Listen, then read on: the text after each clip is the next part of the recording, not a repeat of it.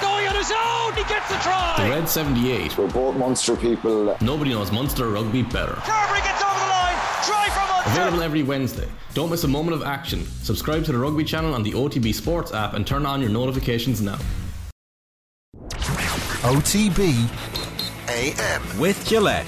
Get into your flow with the new Gillette Labs Razor with exfoliating bar.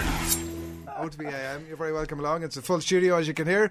Colin Bowie, good morning to you. Morning, Adrian Barry. Happy Christmas. Happy Christmas, Shane. Good morning to you. Happy Christmas. Cameron, what's happening? Good morning. I feel like I've been invited over to Shane and Cullum's house after school, just because I've watched the dynamic, like up close and personal, and I feel like I'm at Shane and Cullum's house after school, and they're always giving cheek to Dad. Dad on this occasion is Adrian. Yeah. All right. Yeah. And I'm kind of like that. You're a Friday dad. Well, fair play everybody for wearing the Christmas jumpers. Thank you. Yeah. Good effort, one and all. All around solid effort. What happened to you, Cameron? I was looking for one yesterday and I couldn't. I was doing, lastminute.com on it, and I just couldn't find one anywhere. Yeah, so you thought you'd stick that Christmas robin in front of you and nobody really noticed? Yeah, absolutely. Who are Red Star Paris? They're like the third club in Paris, so there's Paris Saint-Germain, obviously, for those of you who've never heard of those. Then Paris FC, and then Red Star Paris, who are I think they're like the fifth tier of French football. I just saw you floating around with a green jersey and I assumed it was Connacht. Hipster. No, and the Connacht mug is outside today, unfortunately. But yeah, I decided I'd wear this because it's green and it's got a little bit of red on it. And they're Christmassy colours, aren't they? They are. I had a better Christmas jumper that I didn't wear. It has a photo of Louis Theroux's face and it says "Dancing Through the Snow." Very good. It was better. I'm surprised. I actually thought it was quite refrained for a Shane Hannon. It says YOLO. Bit of gear, and you only live once. I don't know what else. This is like if you were to if nobody used to wear their tops and we were to lay them out and go, who matches with who here? Wouldn't really be too much question. Well, sorry, yours is try hard. Over mine's here. the best in the room here. Quite comfortably. I think comfortably. Yeah. I think mine's quite subtle and nice. Now the problem is, is there a cushion around? Because I need to be able to be seen here. Because I just realised you could just can't see park it. yourself up. I can't. I have a great posture. My posture couldn't be better. But there usually is a cushion knocking around. As Billy Bowie could tell you, stop slouching, sit up there. He would. That's a big one he used to say. Yeah. That's all you're ever interested in football, is it? Yeah. You'll never get a job out of that. Yeah. Well, look at me now. Kind of right. There's another jumper I have too, Christmas jumper, and the scarf actually juts out from the snowman. Right. I couldn't find it. Oh. Stay tuned because there is better stuff coming. It's Christmas. Don't take that as a everyone that's watching now, everyone's tuned out. Well, given we've a loyal legion of viewers who regularly like to have their say, we should put it to them. Who's decked out today? But you can't even really appreciate lads, it's not even your jersey's great, but I mean, it's not even that's what I have. If you want a Christmas jumper, that's a Christmas jumper. You have to look fairly crap. That's it, yeah. Kevin Callahan, good morning to you, Kevin. First, happy Friday from Slovakia, boys. Good morning to you, Kevin. Hope life is good, and we have loads to come, obviously, of actual chat in a little bit. The football last night, and it turns out everybody was glued to this. Everybody was, apart from you, Cameron, you didn't also get the invite, I don't think, out last night. I got a solid hour out of it, I'd say. Out of the match last night. Yeah, not 90 minutes. But nobody was really watching it. And Cullum, I don't know if you got a text, lads, yesterday, but Cullum was out, went out for a few pints yesterday. Did you get it? Didn't get a text? No, didn't get a text at all. No. I would have done that to my teammates. They have to prepare for the show. Cameron, just nice to get the invite. Cameron is actually producing the show. Yeah. Yeah, but it'd be nice to get the invite, I mean, is what I'm saying. It'd leave it up to him to decline. Thought, counting, I wouldn't do that to a young player coming through. He needs to focus on the game. Star player, I'm not going to injure a star player. You're leaving him, you're alienating him. This guy, the senior players don't like me all that much. I had to decline so shout out to my two housemates, Billy and Tom, who had to decline an invite to the pub last night because of my professionalism. And, it didn't stop you the night before, from what I heard. No, fair point. One night in a row is enough for when you get to a certain age, I think. So, apologies to all I offended by not going out last night, but look, it's a long Christmas season ahead and silly season is well upon us, so there's plenty more nights. You're surprisingly sprightly. Colin? Shane? Yeah. You? Me? Yeah. I'm always sprightly. No, but you had pints last night. I timed it well, though. I timed it really well. I was actually home. I just realised I was home for midway through the second half of the Manchester City Liverpool. Some of these goals are familiar to me. Yeah. It's all coming back to you. It is coming back. You were out with JP. Where were you?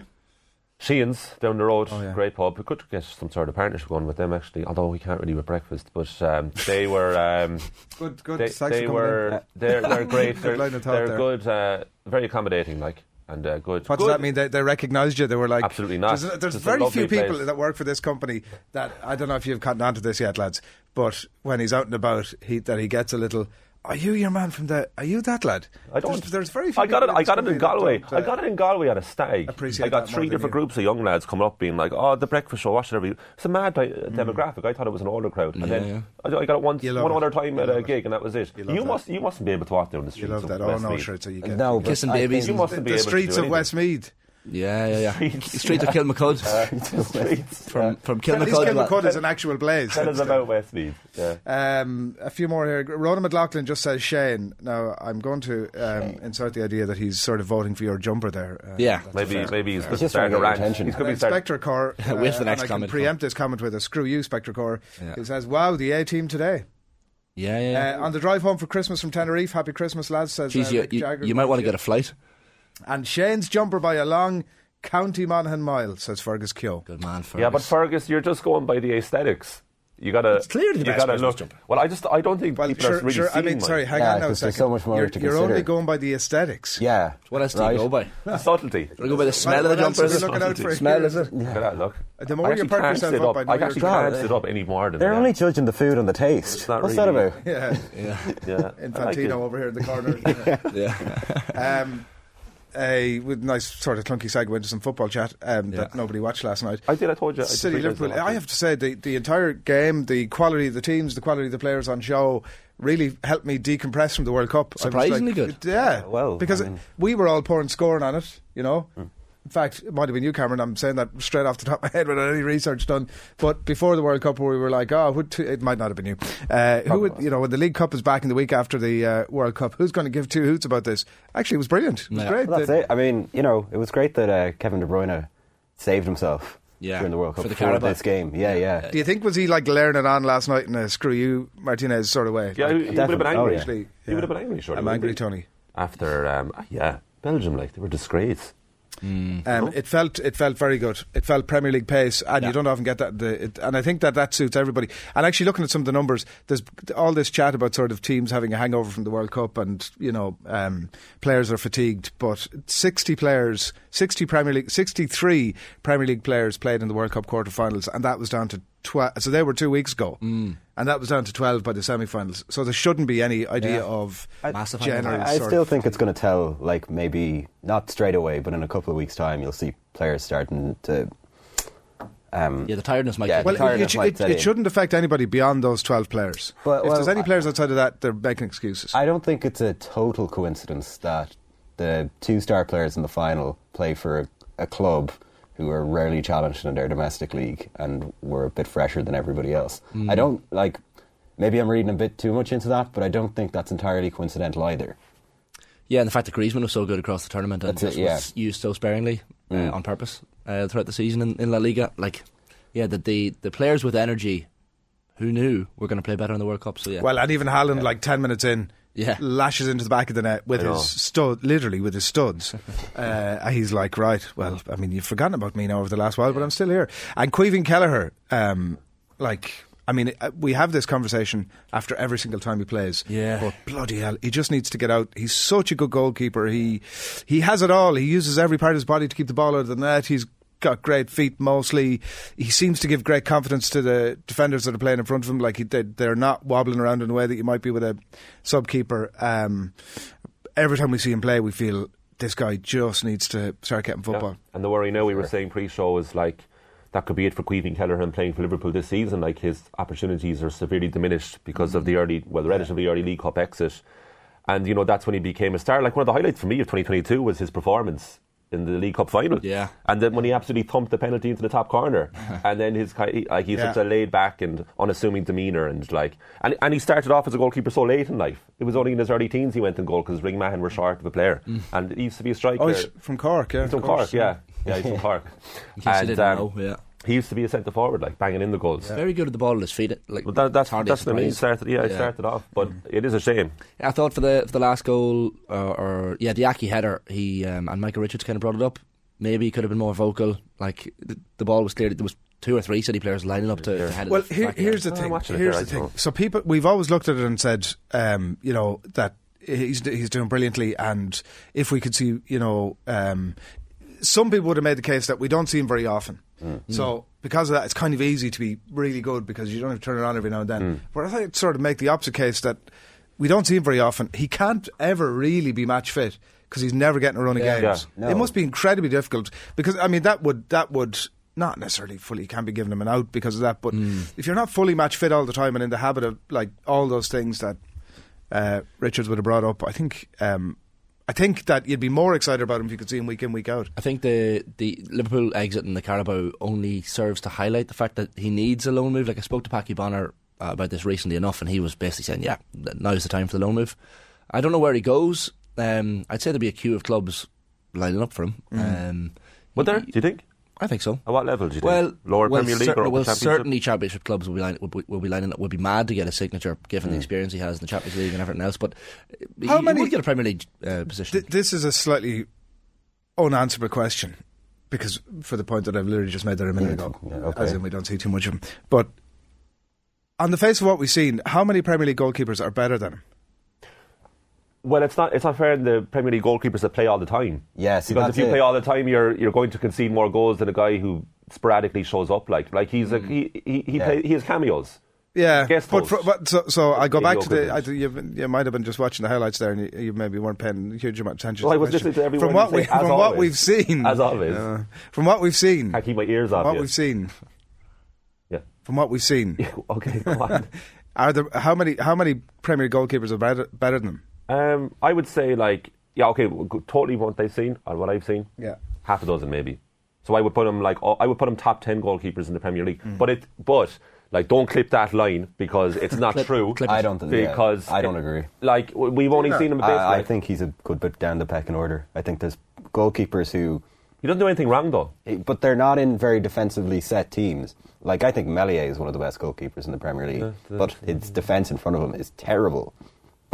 And it means that it doesn't reflect well on him, but he is incredibly strong. He's got a bit of the Shay Givens going on. I think Sa for Wolves has been fantastic, but Wolves' defence has been woeful.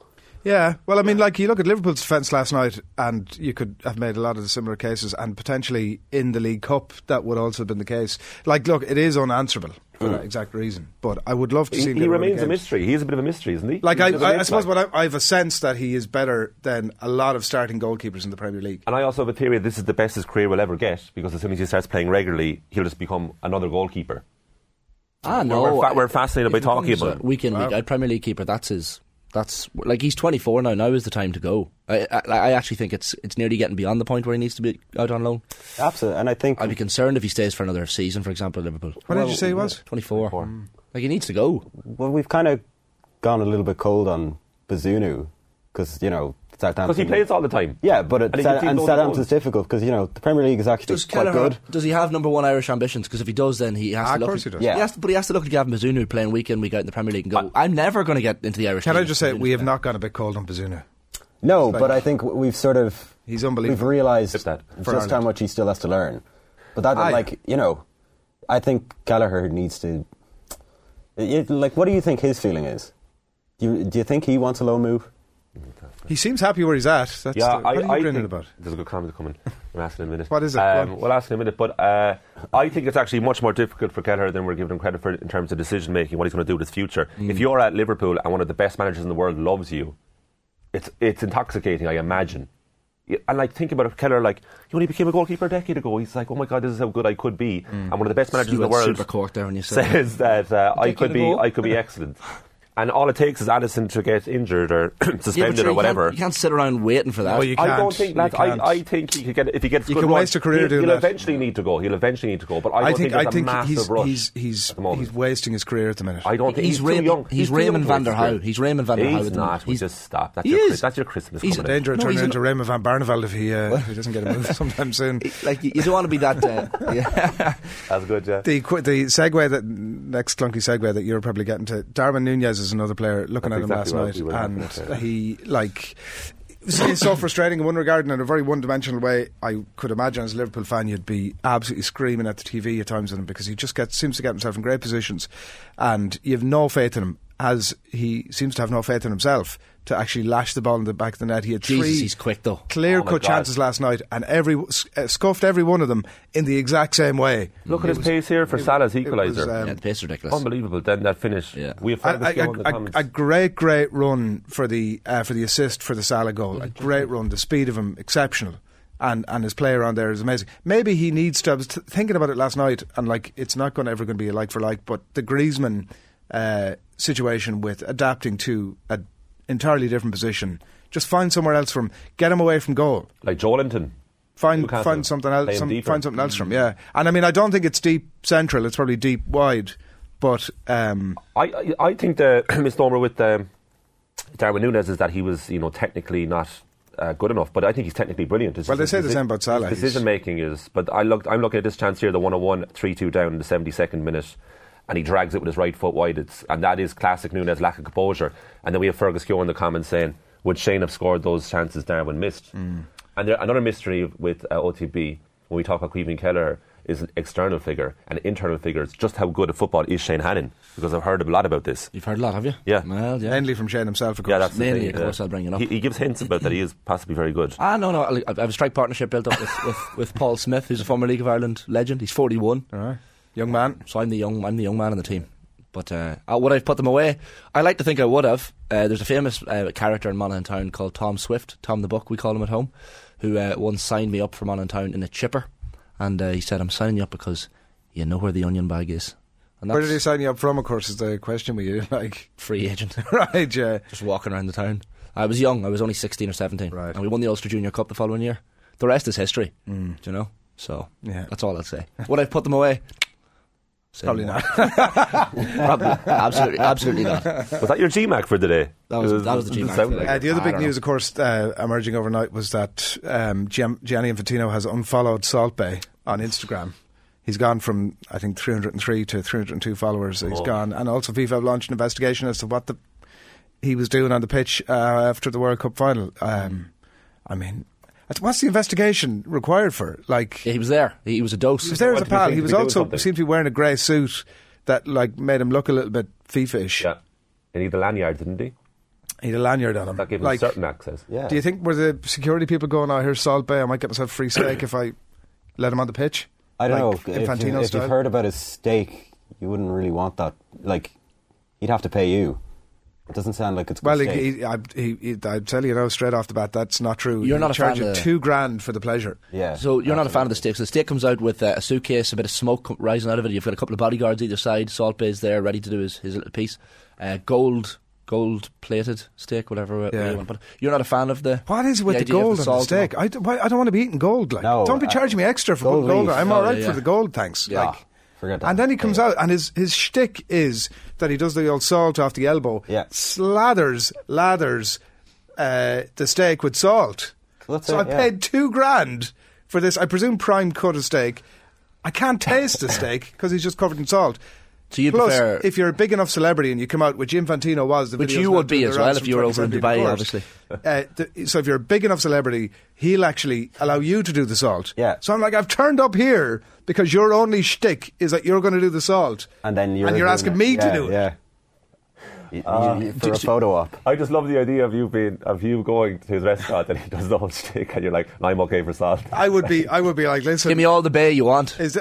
Sorry, am I paying $2,000 for this? Hold the salt, I'll take the bay. I'm grand for your salt. I'd love to see you. There's a place in LA, Adrian, I've heard of, called Cafe Gratitude, and they don't. So you have a menu. We should all take a trip there. We should all go. Oh, we should do a show from there. That'd be great. Because they have a menu, but you don't order like, I'll have this.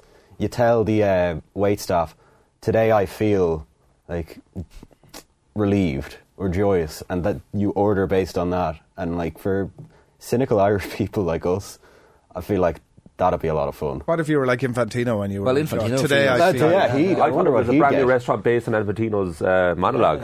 Yeah. So hold on, if you say I feel relieved, is it an option? Well, the wait staff come over and they go, how are you feeling today? And I feel pleasant. And that'll correspond to something on the menu. But lots of people, like British people, go and just, by the way, I'm not doing that shite. All right, yeah, what if you have allergies? Like? Well, and also, what is this for a coffee order or food? Food. It's a vegan restaurant. Today I feel I'm hungry. So you wouldn't be going don't if have you were anything for that, I'm afraid. you wouldn't go if you're in Dubai to Salt Bay's restaurant? No.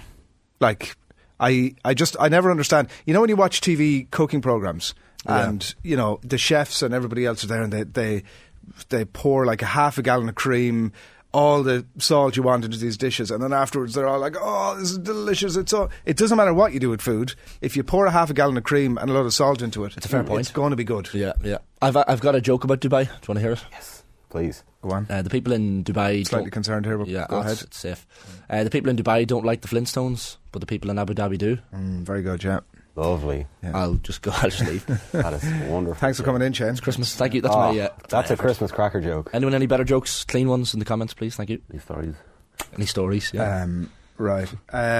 So yeah, that's the whole Salt Bay stuff. They've launched an investigation into it. What the hell was he doing on the pitch? And I suppose we'll discover over the next while what he was doing there. And he's like the human form of the Ga jersey at a event, isn't he? He just appears everywhere. He just appears at Forrest every. Gump, he's everywhere. But he elicits the complete opposite reaction. Yeah. Here he is again.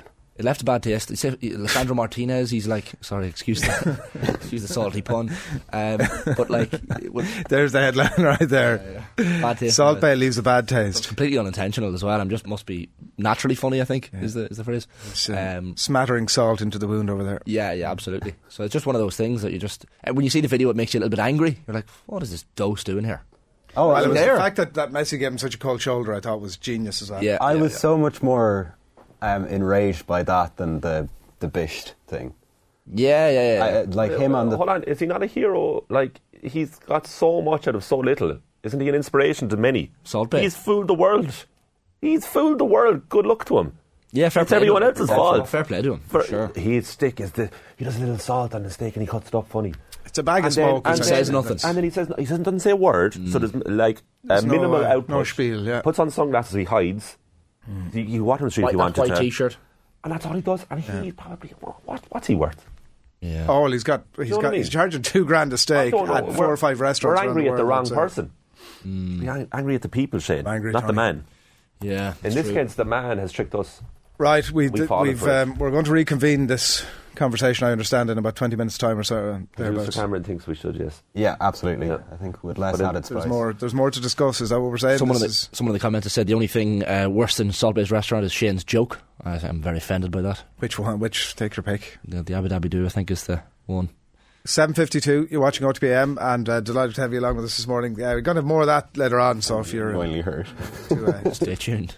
Stay tuned. Brought to you live each morning, of course, by Gillette Labs for an effortless finish to your day. Here's what's coming up between now and 10 this morning. Ronan O'Gara standing by and be joining us in a couple of moments' time. We're going to be dipping into Shane Hannon's top 5 snooker moments of the year. Yeah, underrepresented sport. Let's dive in. Let's dive deep. That's the way to the underrepresented sport. That's the way. You're excited about that? I'm buzzing. Yeah. And then we're going to go from that to darts. And we're going to be joined by Jack Langston, who's a sports darts podcaster and former referee, I believe.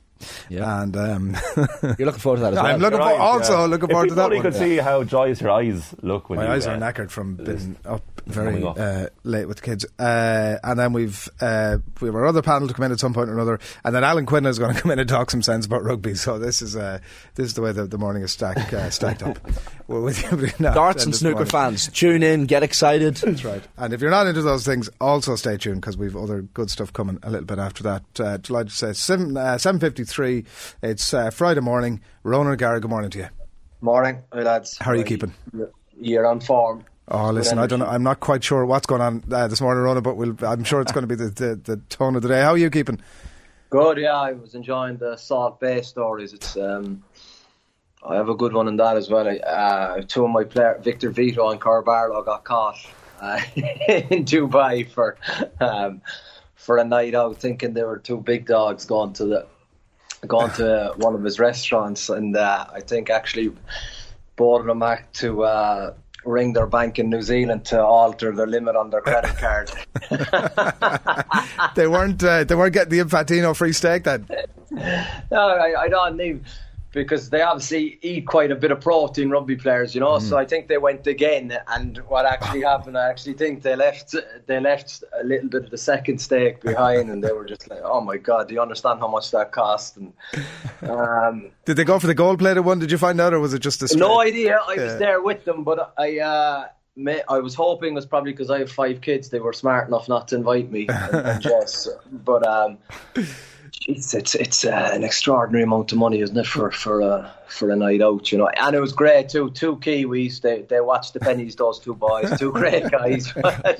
What would you do, Ronan? What would you do if you, say hypothetically, during your career, won a World Cup with Ireland, you're celebrating with the trophy, and you turn around to a tap on your shoulder on Salt Bay? You turn around and Salt Bay is behind you, you know, dying for a photograph. Though, I would say, you know, we are in your own little world at that stage. I'd say they had no idea who this guy is or what's going on. You know, I think they presume it was some kind of probably organizer, kind of helping with the parade. Little did they know it. Salt Bay. I just don't get it. And the lashings of salt on the steak, I'm like, if I'm paying $2,000 for a gold-plated steak, the last thing I want is a load of salt on it. I'm not going to lie. It can't be that much, though, is it? That's apparently for the gold-plated one, yeah. Do you get to keep the gold? I don't know. Does that include him? No, you eat it. I know, but then when it comes out the other end, you get. Oh, Jesus Christ! I haven't got that far in the conversation, Jen. I'm not going to lie. I don't know how it works. I don't know. Is the $2,000 like sort of? Do you get him coming out to sort of give the old elbow thing? I don't know if that's part of the package. I presume. If you went there, Ronan, if you're a high enough celebrity, they let you do the salt. So if you went there, he'd definitely be saying, "Listen, you look after that." That's. Yeah, it was. It's weird. Yeah. Just the best of action on the pitch and the worst of action off the pitch, wasn't it? It was beyond cringe, some of the things, but obviously being in France, Mbappe was a big story here. And, yeah. How is everybody? Funny, I've chatting to some French people since the. What are you grinning about? No, I was just thinking. Imagine for him scoring 4 goals in a World Cup final, and you don't bring home the bacon. Insane. You know? It's chatting to to some French people. digest. There was a lot of good analogy given the conversation Yes. we've just been. That and the gold. As good as you were with. I was up late with the kids last night. Yeah. Well, I'm trying. I'm trying to explain the red eyes here, Ronan, and you. Exactly. You'll appreciate it. Keep going anyway.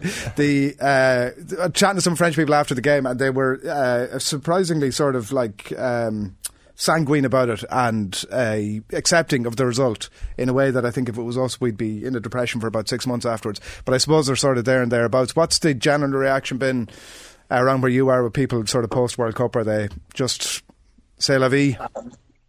Yeah, that is the beauty of over in this country. There's obviously a new story, a new storm nearly the next day, so it just keeps rolling. I think obviously I asked the players, I said, what happened France in the first half, you know? I just said, how do you make that out? And they just kind of said, ça c'est la France. Like, that's France, you know? And it was because if they played any way better than they did in the first 45 minutes, it was a big deficit they had to recuperate. But obviously, you know, I mean, even at 2-2, it was probably 5 minutes where it seemed Argentina were dead. Their legs were probably, but France didn't kick on again, you know. Is there a culture of blame? I know in England, for example, you know, when Harry Kane misses the penalty, or even in the Euros when Rashford and Sancho and those lads missed the penalty in the shootout defeat against Italy. Is it the same in France? Like Tchouaméni and Coman missed the penalties in the shootout? Like, no, it's actually it's bizarrely different and better in that regard. I think. Well, what I noticed from the RMC would be the kind of, I suppose, the big French sport radio station over here. Very, very good coverage, but I think they seem to be quite consistently harsh throughout the year, so there's no spiking.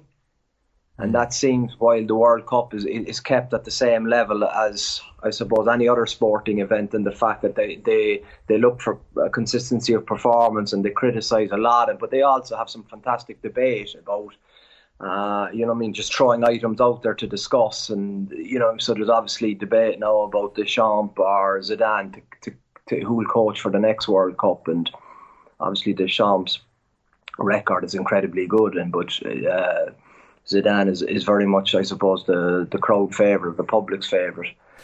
And it's fascinating radio listening to the whys and the whys not, and Benzema available for the final, why wasn't he brought in? So yeah, obviously a pretty luxury of resources in France at the minute, with the World Cup coming up in rugby as well, and excitement building with that. But the soccer team have been really interesting to follow. What's the best seat in the Aviva? You tried them all, I think. But sure, it was whatever, like COVID rules, you know what I mean? So were you just trying to get a good vantage, or what were you just? You were. Yeah, but obviously, if you're behind the post, you can see where space is. That was always. So if I watch a captain run, that's where I'd watch a captain's run Friday, you know, like yesterday, for example, because you can see essentially you're square to the action. Yeah. So you see the outline of the pitch as the players see it. So it's very easy to see where space is. But yeah, as I said, it was probably our best 40 minutes and our worst 40 minutes. But the first 40 was pretty emphatic. The venue uncertainty didn't do any harm in the end anyway. Was it? Did it make any difference to your planning, or was it just grand? We're there and on we go? Oh no, of course it did, because we went up to the Kingspan and we flew into Belfast Airport and went directly from the airport to the ground. We weren't allowed on the pitch, obviously, but just to kind of give, I suppose, guys a mental picture of what would happen tomorrow. I think La Rochelle had played Ulster in 2017 or 19, I think. So a lot of the players would have been familiar, but it's a newish enough group, so it was in our planning to just go. But sure, the minute you got to Kingspan, it was particularly cold. It's in the shade, and by standing on the outskirts of the pitch, you knew straight away there was no chance this game is taking place here. So in the back of my mind, I was thinking, can we just wait in La Rochelle till we get a decision where the game is on? But no, I think we had to present. We were meant to meet the referee on Friday at the ground at 4:30, so we obliged with that. But I think everyone knew that the game was never going to be in the Kingspan. Could you understand Ulster's frustrations, Ronan, or is it a case of when you're the opposition manager, well, you're not really caring or paying attention to that regardless? No, but I suppose we got to control what we're controlling. You know, if it was in La Rochelle, it wouldn't happen, because you obviously have to plan A, B, and C. The weather is a big part of guaranteeing your income. So, especially what we've gone through with COVID, there should have been provisional plans in place. No one likes to play in an empty stadium. It was just important for us that the game went ahead. But as competitors, we wanted to play in a packed out Kingspan. That's the reality. But I suppose a lot of the points in the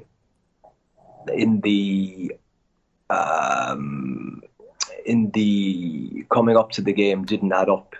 So I think there was a few dots that weren't joined, and all of a sudden whatever, the ball had escaped out of the field, and it's too late. You can't get it back. You know, you can't thaw the pitch in that amount of time. You mentioned there about the best and worst half of rugby that you've played. Like, is there, looking at it, it feels like there's almost a natural momentum swing when the performance, obviously the points difference at half time, is that just something that's impossible to guard against, or are you looking at it, you know, like that natural momentum swing where, you know, Ulster obviously get fired up at half time, maybe your players take the foot off the gas a little bit because of whatever it was it 29 points or whatever was between them at half time? Is that a natural momentum swing and you write it off that way, or are you looking at it saying, actually, here were our markers A, B and C and we missed them? No, yeah, I think there's a little bit of both. I think it's hard at 29-0 to kind of go, okay, this is a game is in the balance. You can't say that. Obviously, because of my lack of discipline, I can't give any messages at half time. So I am obviously the main culprit, and that's disappointing. So there's a loss of clarity coming from the head coach to what players want, but the assistant coaches can do that. And obviously Ulster, I think, were probably a little bit more accurate in the second half. We were a lot more inaccurate. So you compound the both of them with a few little, I suppose, emptying the bench maybe a bit. Not as you want, with the result probably not threatened, equaled to us giving up 4 tries, which is particularly disappointing. Is there any of the, like, you're alluding to it there, but the enforced delegation almost that you have to do now because you can't be involved on match day? Is there any of that you're looking at the minute or talking to your coaches about has been a good thing for them? Like, obviously Donncha is out front and centre after the game and he's doing the post-match interview and he's getting exposure to that end, and I'm sure the match day experience in a way that he wouldn't if you were about.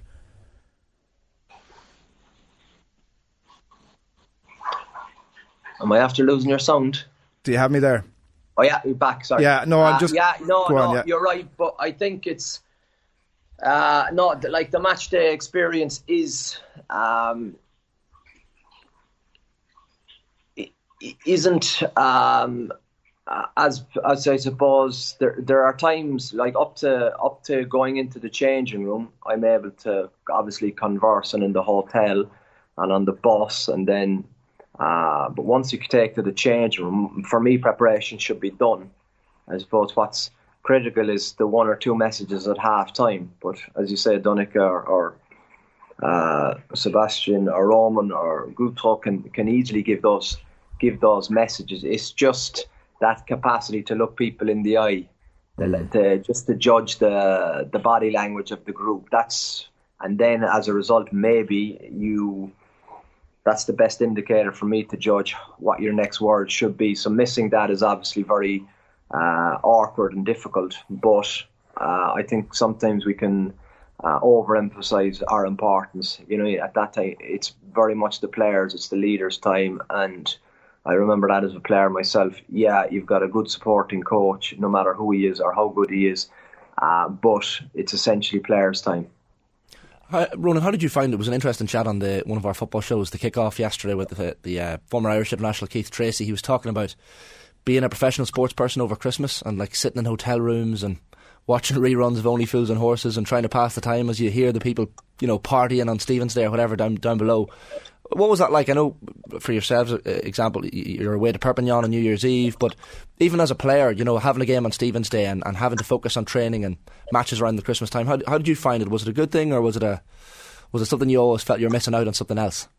No, I didn't. I suppose in the Munster team I played with, it was the big team at the time. There was huge privilege involved, and I suppose being grateful for it. For me, it was like I was kind of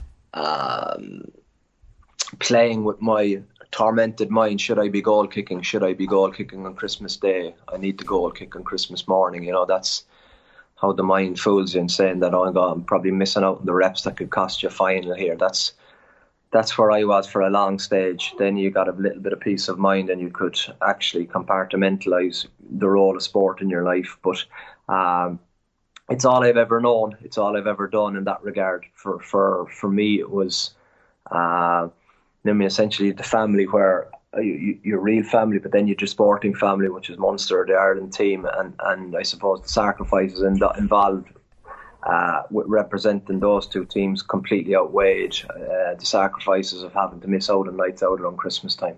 And so would you go out on Christmas Day for a bit of kicking practice ordinarily? Yeah, I did early on, you know. I think probably from years maybe 20 to 27, I think, or 18 to 27. And then after a while you can actually understand yourself to know that you know I'm not going to be punished if I don't kick today.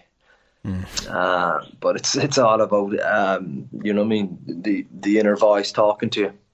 Are you getting a few days off? Are you getting home after tonight? Or yeah, I am. Yeah, it's great. We play tonight, and I can get home tomorrow through Nantes to London, and then London into Cork. So for a few days. Home. Yeah, home. It's great actually in France. You have to have compulsory 4 days off consecutively at Christmas, you know. So they really squeeze the prep for the next game, but that's a good thing too. It's kind of becomes like a Barbarians week, you know. You just concentrate on the crucial things and get them right for an away performance, hopefully. Yeah. So we have the 24th, 25th, 26th, travel back to 27th and train the 28th, 29th, off the 30th, play the 31st. And then you roll into Toulouse, Ulster, Northampton, Racing, Lyon, and then that's the 5th of February for Six Nations games, the same day as we play Lyon. So it's getting exciting. Just a bit busy as well. Did I see during the week there's been new flights, extra flights added from La Rochelle to Cork? This wasn't a direct request from you, Ronan, was it? Yeah, it's fantastic, no, because that's. But I think it's with an asterisk, so we have to talk to Michael O'Leary. I think it's only for May, June, and July. Is it, or June, July, August? Which, for the hot months, right. Well, yeah, which suits the man to your left very well. We're already in negotiations about next summer. I might be on to you. Cheese and wine. Yeah. What's the? Will you bring the laptop with you, or you'll do a bit? Oh God, yeah. That's the office. You know, laptop and phone is all you need as a manager. Yeah.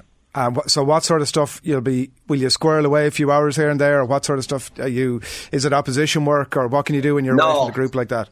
No. It's just keeping an eye on, is everyone ticking over, you know? Obviously, for 2 days there'll probably be nothing going on, but like, you got to remember, we have some guys are short-term injuries, sometimes long-term injuries, a little bit of where you've got to manage. For example, like Astoy and Dante and Remy Bordeaux are on holidays this week because of just, I suppose, the unrelenting nature of the programme, you know. But so every person is very different and how you set up your team. And the championship is obviously tight, so results become important, even though obviously you want to just focus on performance. So it's just a little bit of trying to find, I suppose, balance with everything. It'll be a very special few days for you. You don't get home that often. No, it'll be great. Exactly. Can't wait for it. Will it be what's your Christmas movie of choice, Ronan? Is it a Home Alone? Oh no, Die Hard? No, it's terrible. I don't do movies. The only thing I do is sport, you know, or sport movies. But right. Yeah, exactly. That's why I'll watch the darts all day. That's why I should listen to you. Will you? Good man. Yeah, my granny was a massive fan of snooker, so I grew up watching Steve Davis and Stephen Hendry and Dennis Taylor, and obviously Ronnie O'Sullivan still is a particular freak, isn't he, in what he can do on a snooker table. So I admire just their capacity to perform. It's a fascinating subject. I think the top 6 inches in a snooker person's mindset. We've got plenty of snooker and darts in the rest of the show. We'll get a trip to. I'm heading over to the Crucible for the 3rd time now in April, Ronan. We'll get a few frames in. We'll get Ronnie to show us around. Who's your favourite player? Ronnie, by a country mile. Yeah. He's interviewed Ronnie. He sat down with him, Ronan. So even if he wasn't as amazing, he wasn't. If he gave him some time, that's give him some time. Yeah. I don't know if you can see him here, but the smile that came on his face when you said you were going to be watching the darts was off the charts here. Snooker as well, Jesus. If let's take it to another level. Just the accuracy involved is fascinating. Well, we've kind of had a discussion on the show that came up, which is the tougher skill, the 147, the 9 darter, or the hole-in-one in golf. It's kind of led to an interesting one. It's Sean Murphy, I think, is the only person who's claimed. Yeah, I saw that, but like a hole-in-one is freakish. Obviously correct, but like a 147 isn't, or hitting a 9 darter is a leader, isn't it? That's just repetitive perfection. Enjoy the break. Thanks for everything over the year.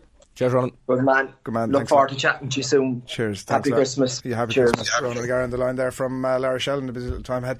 I wasn't even looking at you, and I could see the grin coming on when he mentions the darts. Didn't realise he was a snooker fan either. No, that's at all. We'll have to do a snooker only chat with Ronan at some point, and maybe a bit of darts as well. It's class. But when you look at, it's no surprise because when Ronan was involved in a team sport, but when you're a kicker, especially, there is an individual element to that. And you probably look at people like Ronnie O'Sullivan, who excel so much at the psychological element of individual sports. So I think he probably takes little bits of nuggets from people like Ronnie O'Sullivan, tries to adopt it in his own game. But as he said, the top 6 inches of their thinking, for a darts player or a snooker player who are in a sport that takes so much concentration, and similarly to Ronan as well. I think elite appreciates elite, and that's probably an element of it there. Okay, it is exactly 8:15. You're watching Go to AM, and happy Christmas to you, wherever it is you're at, or out and about the country, or indeed beyond, as we've had some international comments in already this morning.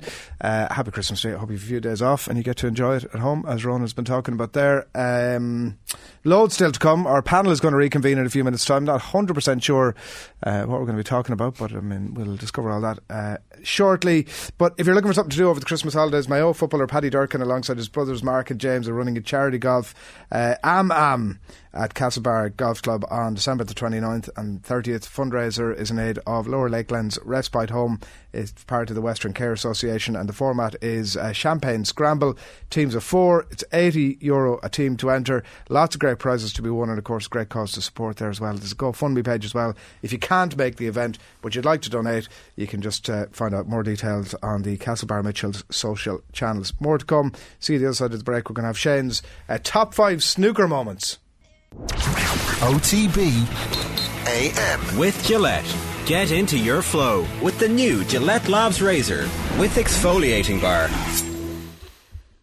17 minutes past 8. It is OTB AM, and we're delighted to be with you on this Friday morning. I'd say most people have probably clocked off at this stage for the festivities. Everyone's brain. The holidays. Yeah, I think it's... Call them that? Mentally. The holidays, yeah, of course. I think everyone, from about a week ago maybe, had mentally clocked It's officially off. like a non-work day though, if I'm right. Today is. Yeah, isn't it? Yeah, I think so. What are we doing here? Should we just go? So what are we doing here? What are we doing here? Yeah. Shane's top 5 snooker moments of the year. Yeah. So there's been plenty that's happened, Adrian. I know you've been keeping a keen eye on it. I know for sure Ronan O'Gara has. Yeah. Been keeping a keen eye on action. It's been a great year for snooker. So I just wanted to pick kind of 5 of the moments that really stood out to me. The first one was Ronnie O'Sullivan. I mean, it's a nice segue from the chat we just had with Ronan. That hug that you see on the screen with himself and Judd Trump lasted an uncomfortable amount of time. This was after Ronnie equalled Stephen Hendry's. And look at the emotion on his face. He's bawling, crying. And that's an emotion you don't see from Ronnie too often with his 2 kids. After creating history, he like a 7th world title. If there was any discussion as to who is the greatest of all time, he's ahead of Stephen Hendry in most of the other records in terms of centuries and 147s, ranking titles. He's now level with him in World Championships. So I think the discussion, the argument as to who the greatest of all time is, finished there. So he equalled Steve Davis's record of 30 Crucible appearances, a 20th quarter-final, a record 13th semi-final earlier this year, and then beating Joe Trump comfortably as well, 18-13 in the final at the Crucible in Sheffield, a 39th ranking title and a 21st Triple Crown title. So a Triple Crown is a World Championship, a UK Championship or a Masters. And the famous Ray Reardon beating a record of his. So Ronnie was 46 years and 148 days, so the oldest world champion in the sport's history, surpassing Ray Reardon's record from 1978. He's like Jimmy White and Stephen Hendry rolled into one, isn't he? He is. Like, you get the entertainment and the success. He's like the ideal person that you want. Exactly, because Jimmy White famously, of course, losing 6 world finals and never becoming a world champion. But that emotion, that's a side we never really saw from Ronnie O'Sullivan. There was a Netflix crew, certainly a camera crew following it. Oh, that's around. right, yeah. So was that never came to No, there has been a Eurosport documentary that was brilliant, where he sat down. What's the story with that? Is it just sitting in the... It's sitting in the ether. I don't know if there's a release date or what the plan is for it, but I look forward to seeing it when it's eventually released. I think he's probably the most talented sports person I've ever seen in my lifetime. Like supremely, the fact that you can play with both hands so comfortably and switch back and forth. He takes the game not seriously at times, and then he takes it very seriously. But for me, how is he viewed by his fellow pros? I often wonder. I think it comes and goes in waves. Some of them think he's disrespectful, but they should all be very thankful to Ronnie O'Sullivan, because the interest levels he brings to the game, the extra money he brings into the game, and interest from outside. Is he bigger than the sport? Probably. Most people on the street would probably know of Ronnie O'Sullivan, Whereas, try and name 3 other snooker players and they'll struggle. It's not like the heyday of the 80s where you had 18.5 million people watching that black ball final between Davis and Taylor. I mean, don't know if those days will ever return, because there's a number of reasons for that. Like, snooker halls in Dublin and other cities across Ireland aren't as common as they were, because, I mean, the space it takes to have, say, 6 to 8 snooker tables. Do you play? Look, I play, but I'm terrible. How many 147s have you had? Jesus. Just stop. How many 14 breaks have I had is a better question. Is this a list? Are you giving us a reverse list here, or is this just random? Just random. That's 5, is it? Just random. So there's no order to this. But it was probably my favourite moment of the year, I have to say. Jimmy White. So Jimmy White had a bit of a angry discussion with the referee earlier this year. So he was given a verbal warning. This was during the Northern Ireland Open up in Belfast. The Welsh referee Ben Williams, basically he was playing Luca Brissell. It was during the 4th frame of the match. White nominated the brown ball. So sometimes when there's 2 balls kind of relatively close together, the player, when they're getting down, will just say out loud which ball they're intending to hit, even though Jimmy White is so good that the referee can just assume that he's going to hit the ball he's aiming for. But just out of courtesy, he said brown ball, and then Williams repeated back as the referee does. Blue ball. Jimmy angrily turns around and said, I said brown. But it was what happened next that kind of pissed off Jimmy White. So the referee starts laughing at his own mistake, and it was at quite a tense moment in the match. When I first saw this, I thought Jimmy was out of line. I was thinking, he said, what are you laughing at? And it felt a bit stern and tense from Jimmy. But then if you watch it back, it's a very tense moment of the match. The referee's laughing. The referee should just say apologies, Jimmy. I think it was. I have watched it. It's like a nervous laughter. It is a nervous laughter. He's not laughing at him. He's like, oh crap. Okay. I did think that Jimmy White's reaction was totally uncalled for. Yeah, I mean, there's no need to be an asshole about it. No, I think the referee then maybe unnecessarily gave Jimmy a bit of a warning. He said Jimmy held up his finger. Yeah, but he was like, he was basically verbally abusing him. I don't know if that's a bit of a stretch. I think Jimmy he was giving it the big one. I think it's a moment of concentration of and there's a lot of money on the line as well for Jimmy. Like, I think the referee sometimes needs to be aware of the situation they're in, and he could have just said, "Here, actually, I called Brown. I don't appreciate you laughing about it." And it's not the way he went about it. Yeah, I think the referee was embarrassed, and that's why maybe he handed out the warning. I think it was a nervous. I think it was a nervous laughter to begin with, and then, but I think after that he went back into serious mode and was like, "You can't speak to me like that." Yeah. And I think that's fair enough. Yeah. The referee has got to be, particularly in a sport like that, like in any sport. There was the quote from Ronnie O'Sullivan was on Eurosport that day. He is very good friends with Jimmy White, but he said about it, I can see why Jimmy hasn't seen the funny side of it. He's having a hard time out there. He's not playing well. Jimmy has walked around here, so it might look like he's looking at the blue. The referee has jumped the gun. And so he says the referee starts laughing. Jimmy goes like that with his hand, and he's done nothing with his hand apart from to say, "What's going on? I don't need this." He's warned him, and you just think it's uncalled for, really. So that was Ronnie's take, but it was just one of those moments that stood out, and everyone was like, "Oh, Jesus." Snooker can get tetchy. I wanted to use this as an excuse. Snooker can get it can get tetchy. Let me tell you, Adrian. Right. What else we got? There's an excuse to play this video. So we were talking about Steve Davis in the 80s and Ronnie O'Sullivan and the heroes. This is a great clip, and it's Christmas time. I just wanted to play this again. It's my chat with Ronnie and Jimmy White in Drogheda. They were over for an exhibition. There's one little F-bomb in here, so if there's any sensitive ears, maybe cover them just for the next 30 seconds or so. But it's 2 lads talking about Steve Davis in the 80s. What sort of character he was. He was boring, but set the way and kind of laid the foundations for both of them, I guess. Have a listen. But the best quote, you set up Steve Davis. Steve would happily sit in his room and play chess or a board game, whereas I'd be out somewhere causing murder. I like to dabble, he liked to scrabble. Yeah. Sure. I love that quote. Yeah. But honestly, he was so... Ronnie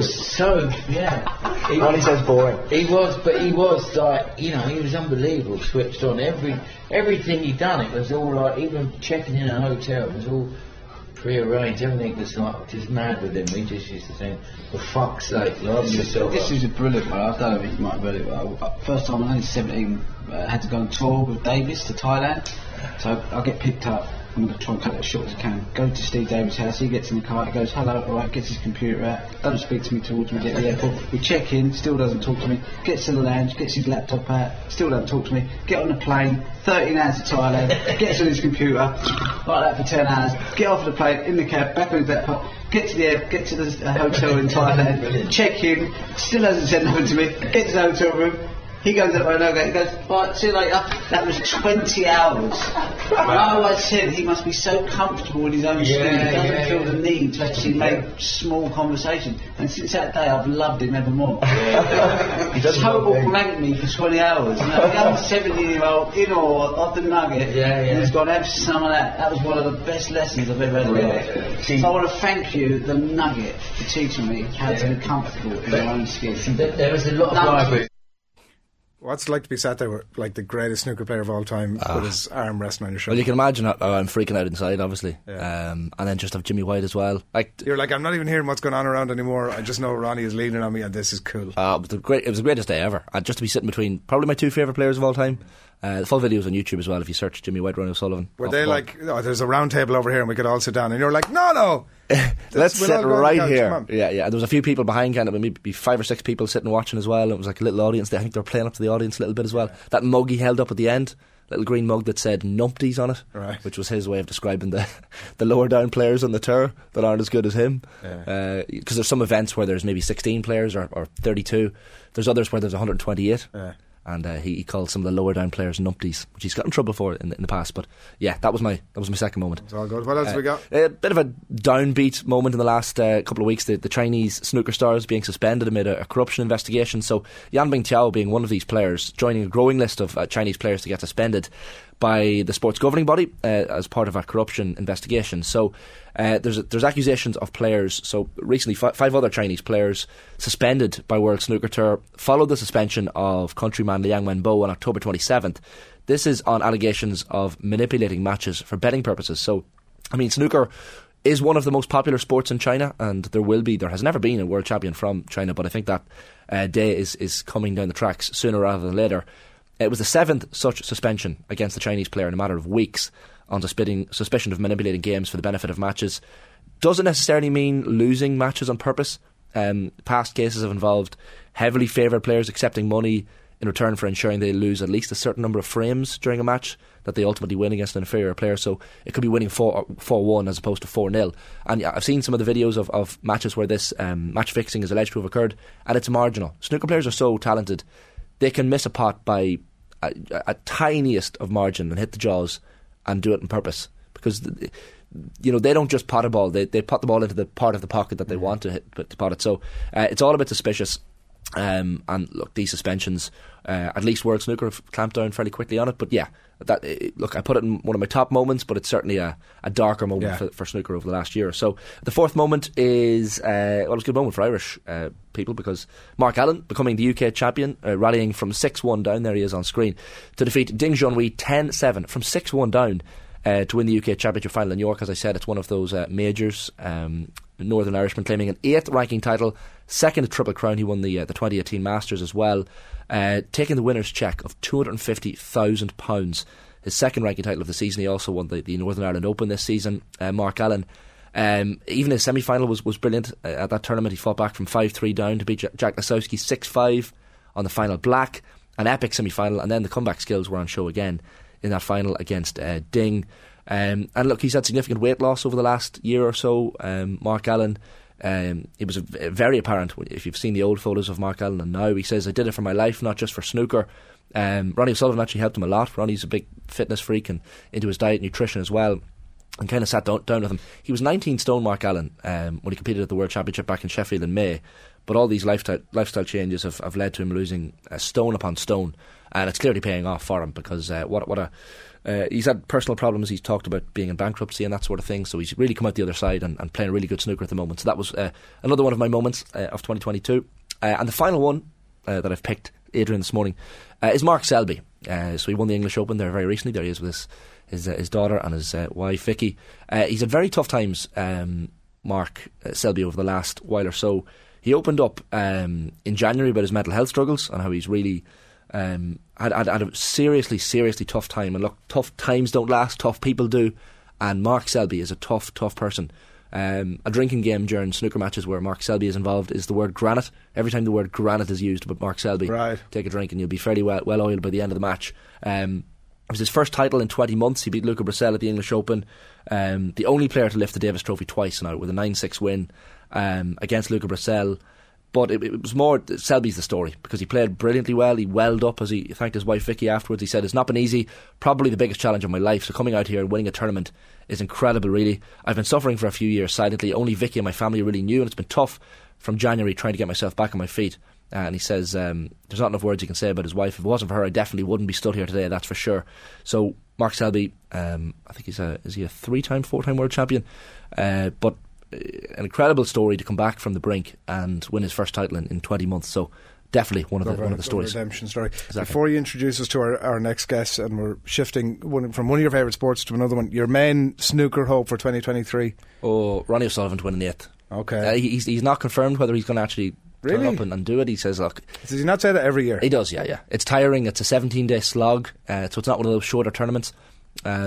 But look, he's clearly in the right mind frame to win it if he wants to. If he wants to show up, and the way he's treating snooker at the minute is he actually prefers doing the punditry work, it seems. Right. But he's enjoying his practice at the moment. I would love to see him do number 8. You said you were going over for some of it? Yeah, I think I'll get over. I was over in 2018 and 2019, the years Williams and Trump won.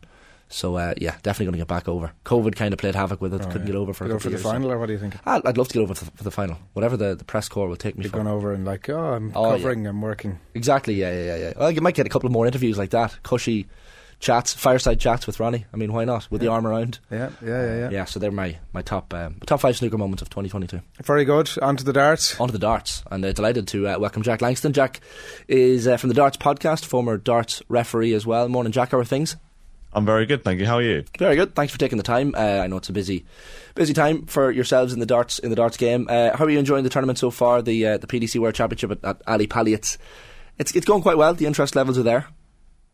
Yeah, it's been an interesting tournament so far. There's not been too many upsets. I think we had our first proper upset last night with James Wade losing, but it's been not too bad. Couple of 9 dart attempts, so hopefully we get one of them soon. But yeah, it's been all right. We usually get 9 darters, don't we, in the World Snooker or the World Darts Championship? Like it's the way I guess the quality level has risen over the years. It's almost now expected.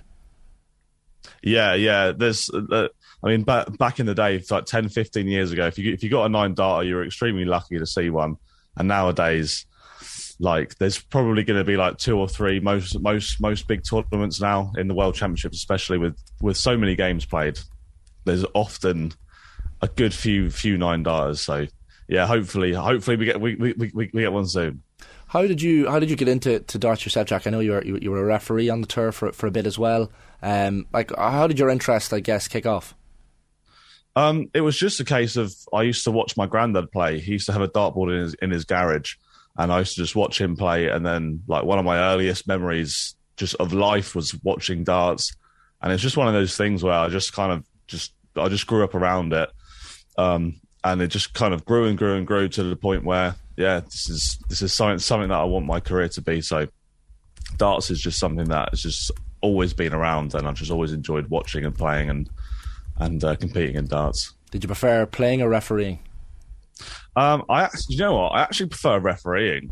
I'm not the best player in the world, but I would consider myself to be a pretty good referee. So, yeah, I think playing against your friends down the pub and stuff is all good and fun. But when you're a proper darts enthusiast and you get to go and referee for like the best players in the world, I mean, like the biggest celebrities to me were always dart players. They were like the biggest names I could ever meet. And then one day you turn up to a venue and every single player that you know is in the room and you're marking for them. It was just the coolest thing. So I'd actually probably say refereeing. Did you have favourite players growing up?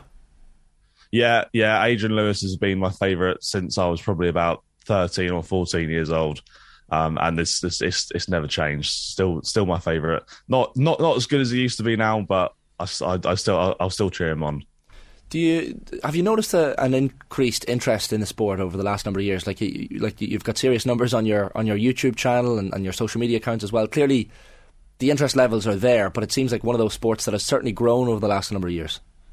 Yeah, massively. I mean, it's one of those things where when I was at school and stuff, and I was playing darts, like I had one friend at school I only really knew one person who actually had any interest in darts, and it was kind of like he'd watch it sometimes because his dad played, and that was it. And nowadays, I would imagine there are a lot of schools we'll go back and they'll be talking about who won the World Championships.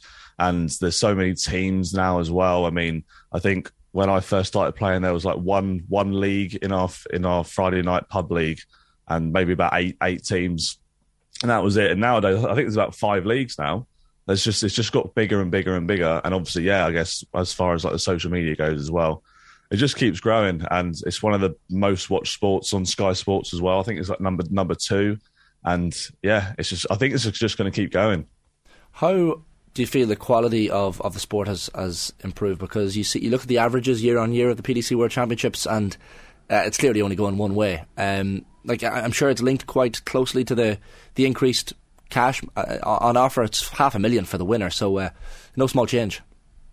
Yeah, I know, exactly. Yeah, I mean, the amount of money that you can earn from being a professional dart player now, it makes sense to put the time in. I mean, they're like back in the day when darts was kind of like on TV once or twice a year, and it was like the standard wasn't as high. The players then they still had regular jobs, a lot of them, so they didn't have the time to practice, didn't have the motivation to practice as much as well, because I mean it was just kind of like on TV once a year sometimes, and also the equipment has got so much better now than it was back then that you can hit more of treble 20s.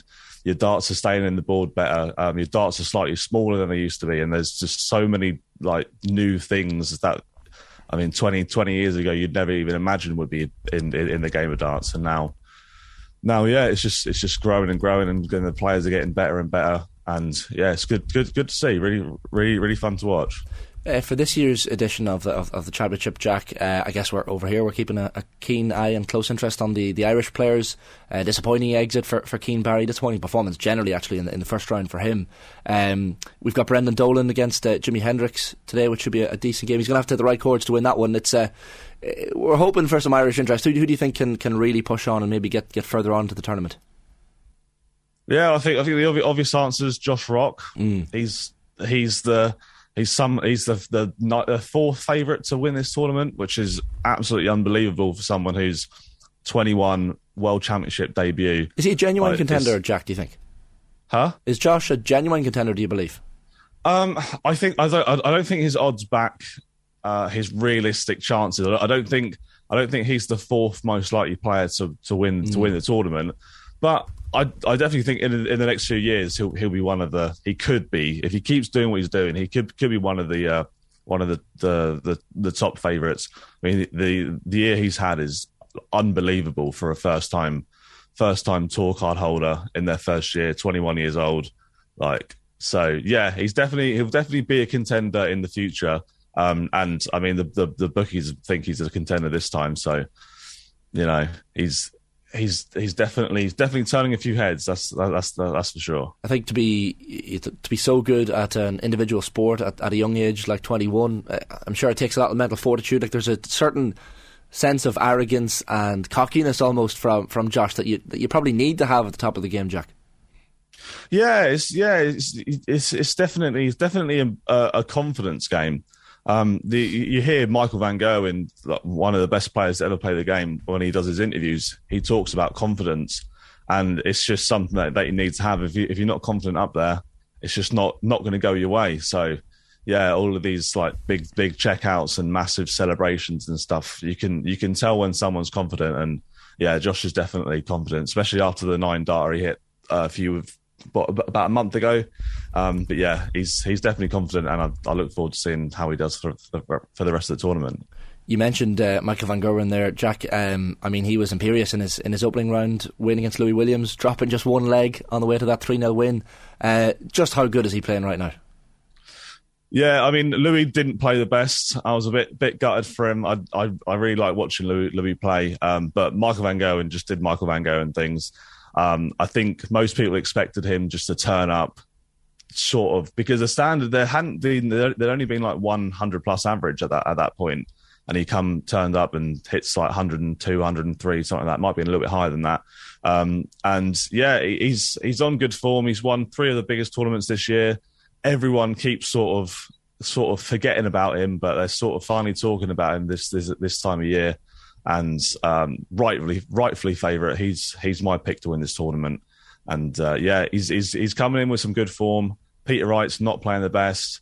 Michael Smith is in good form as well, and so is Price, kind of. So I feel like Van Goen's the rightful favourite, and he's my pick to win the tournament. It's a great match for the fans. Next up, with Van Gerwen playing Raymond van Barneveld, like, sounds by what you're saying, you can't see Barney causing an upset, but I mean, he can hopefully make a match out of it at least. Yeah, I just think, I mean, I've had so many people, because I'd sort of like live stream when the matches are on, and I've so many people saying, "Oh, Barney's going to beat Price in the next round," and I just can't see it happening. But again, like, I couldn't see James Wade losing yesterday happening. I was a bit surprised by that. There's been a few games where I've been surprised by the outcome, and that's just part of the World Championships. Barney is a extremely good big stage player. He might not be as good as Gerwyn Price. I mean, if it was a floor tournament, I'd expect Gerwyn Price to win 9 times out of 10, but it's not. It's the World Championships, and you never know. I mean, first, it's going to be first to four sets in that round.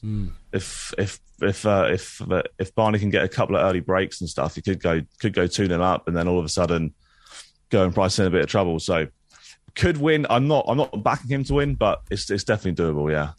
It's funny, Jack, they've seen some controversy. The choice of arrows for certain players seems quite important. Simon Whitlock out of the tournament now, but a lot of talk on social media about how his darts were butchering the board, essentially, and you could see the damage even on the TV screens, what they were doing to the board. But I've even heard Wayne Mardle talking about, banning Simon Whitlock's darts. Is it a controversy that seems to rear its head every now and again? Yeah, so it's been a talking point for probably the last 3 or 4 years now. So they've just swapped this last year. They've just swapped to a different board manufacturer, and before the old manufacturer was a company called Unicorn, and their boards used to get beat up whenever Simon Whitlock would play on them. And the problem is, it is the darts, but it's just the point piece of the dart for Simon Whitlock. I believe he uses like a wood file instead of like a regular dart point, which means that when he pulls his darts out of the board, the little fibres of the board sort of come with it a little bit, which is why you get all of them white little bits of string that looks like they're on the board. And it's just getting to the point now where I think that eventually it's going to start causing an opponent to miss. I mean, at the moment, it just looks bad, but it's not affecting the play. Like, no one's having more darts fall out the board because Simon Whitlock's kind of like battered the board a little bit. But I think eventually there's going to come a time where it's going to be a longer format game. Like, if he gets to like the semi-final or something, I mean, he's out of this World Championship, but if he ever got to like the semi-final and they had to play like 11 sets on the same board and Whitlock's using them points, I think eventually it's going to come to the point where the board surface is unplayable, and they're going to have to get a new board, or there's going to be a set or something where his opponent's missing darts, or darts are falling out that they normally wouldn't. And I do think eventually they're going to have to do something and change the rules on the points and stuff, because they're just too much, and it doesn't look good. It doesn't look good on the board sponsors as far as the PDC goes, because their boards, I mean, they've had a couple of hundred darts put in them, and they look like they've been played on for years. And so I think eventually there will be some sort of regulation come in for points, but at the moment there isn't one, and it does baffle me a little bit that there isn't one, but we'll see. Watch this space.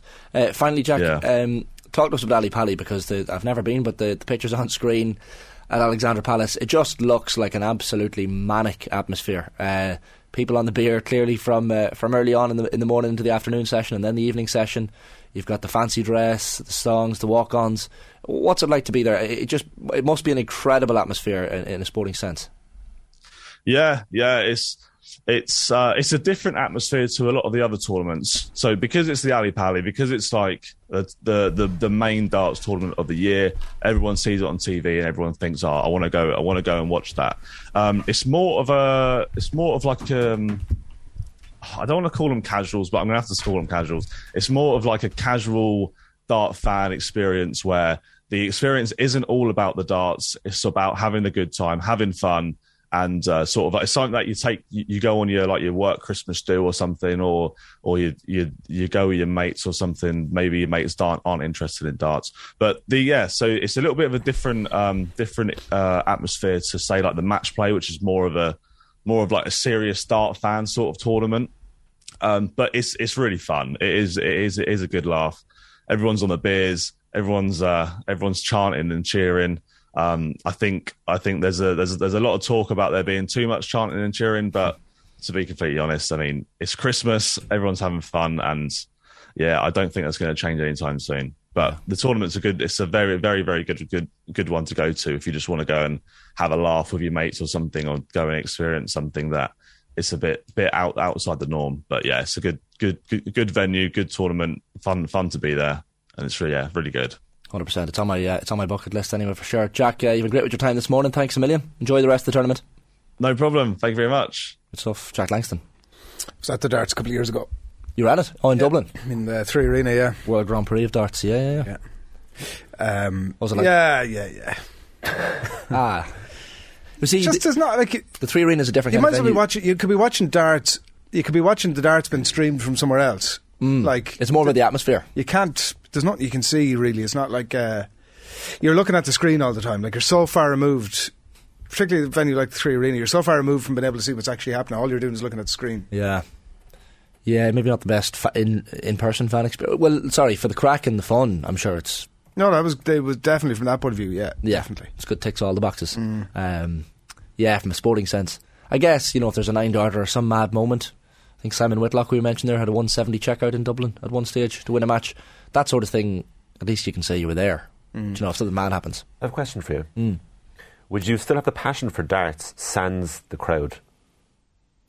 Oh, that's a great question. Yeah, because over COVID, the World Championship was in front of no crowd. They had the crowd noises and stuff, and you didn't have the madness in the background, but you still get lured in by the match itself.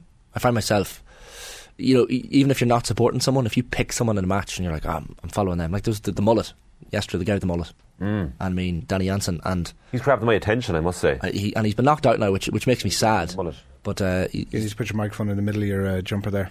Who said that? Me. I don't see any notes from Jojo. Live on air production.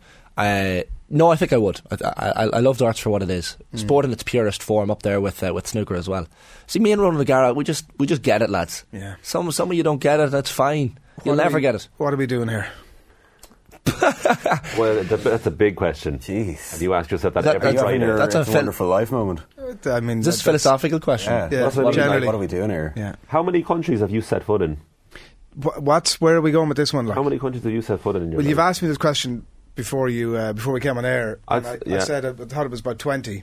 And then I looked at the map, and I figure I will actually go away later on today and come back to you with a definitive answer, but I think it's about 37. That's incredible if you think about it. 37? You've set foot in 37 countries. Oh, I'd say I've set foot in more countries just with stopovers and stuff, but I'm sort of only counting airports and obviously any time that on transport don't count. You That's have to fine. set foot So 37 on the land of the country. 37. Right? Yeah, the cold hard land. Yeah. Yeah, I think airports don't count. Admittedly, lads, I have a few years on you, so yeah. No, it's still though. That's nearly your age. A country for every year. Nearly my age. I wish it was nearly a country for every year. Sense, yeah. Well, for example, I would love to put Singapore on my list, but I can't because I was only in the airport. And the same for Ethiopia. Yeah, only in the airport, so I can't really count it. What's your number? I think it's 17 only, and I really thought I had been to that. But at the same time, that's a fair bit. At the same time, It's not bad. It's not bad. No, it's decent. What's the most niche country that you say? Just before I get on to say, what's the most niche country? What is a niche country? It's a small country or a country that you wouldn't typically travel to. One wouldn't. I would say maybe Cuba. Oh yeah, people do travel there. The Maldives would be another one. Like they're obviously touristy places. Yeah. No, Cuba's meant to be fascinating. Cuba at that time was incredible because it was before. There was at some point after we were there. There was a lot of rumours about Castro and is he still alive? Maybe he's left us. And the brother was sort of in quasi power.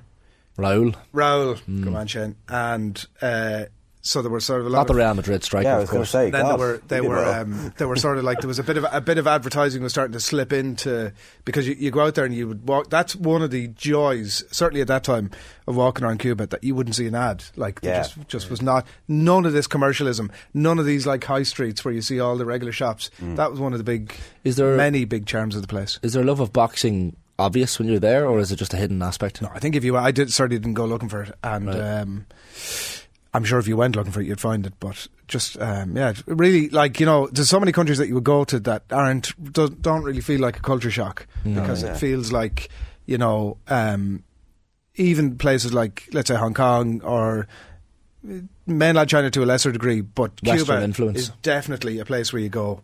It's a bit like Inishbofin. You go, wow, it's a very different experience. That's the thing. I don't think. Well, maybe Cuba might be like that, or some countries in Africa, potentially. But I don't think for like my generation that's ever going to be quite the same kind of culture shock that would have been even 10 or 20 years ago.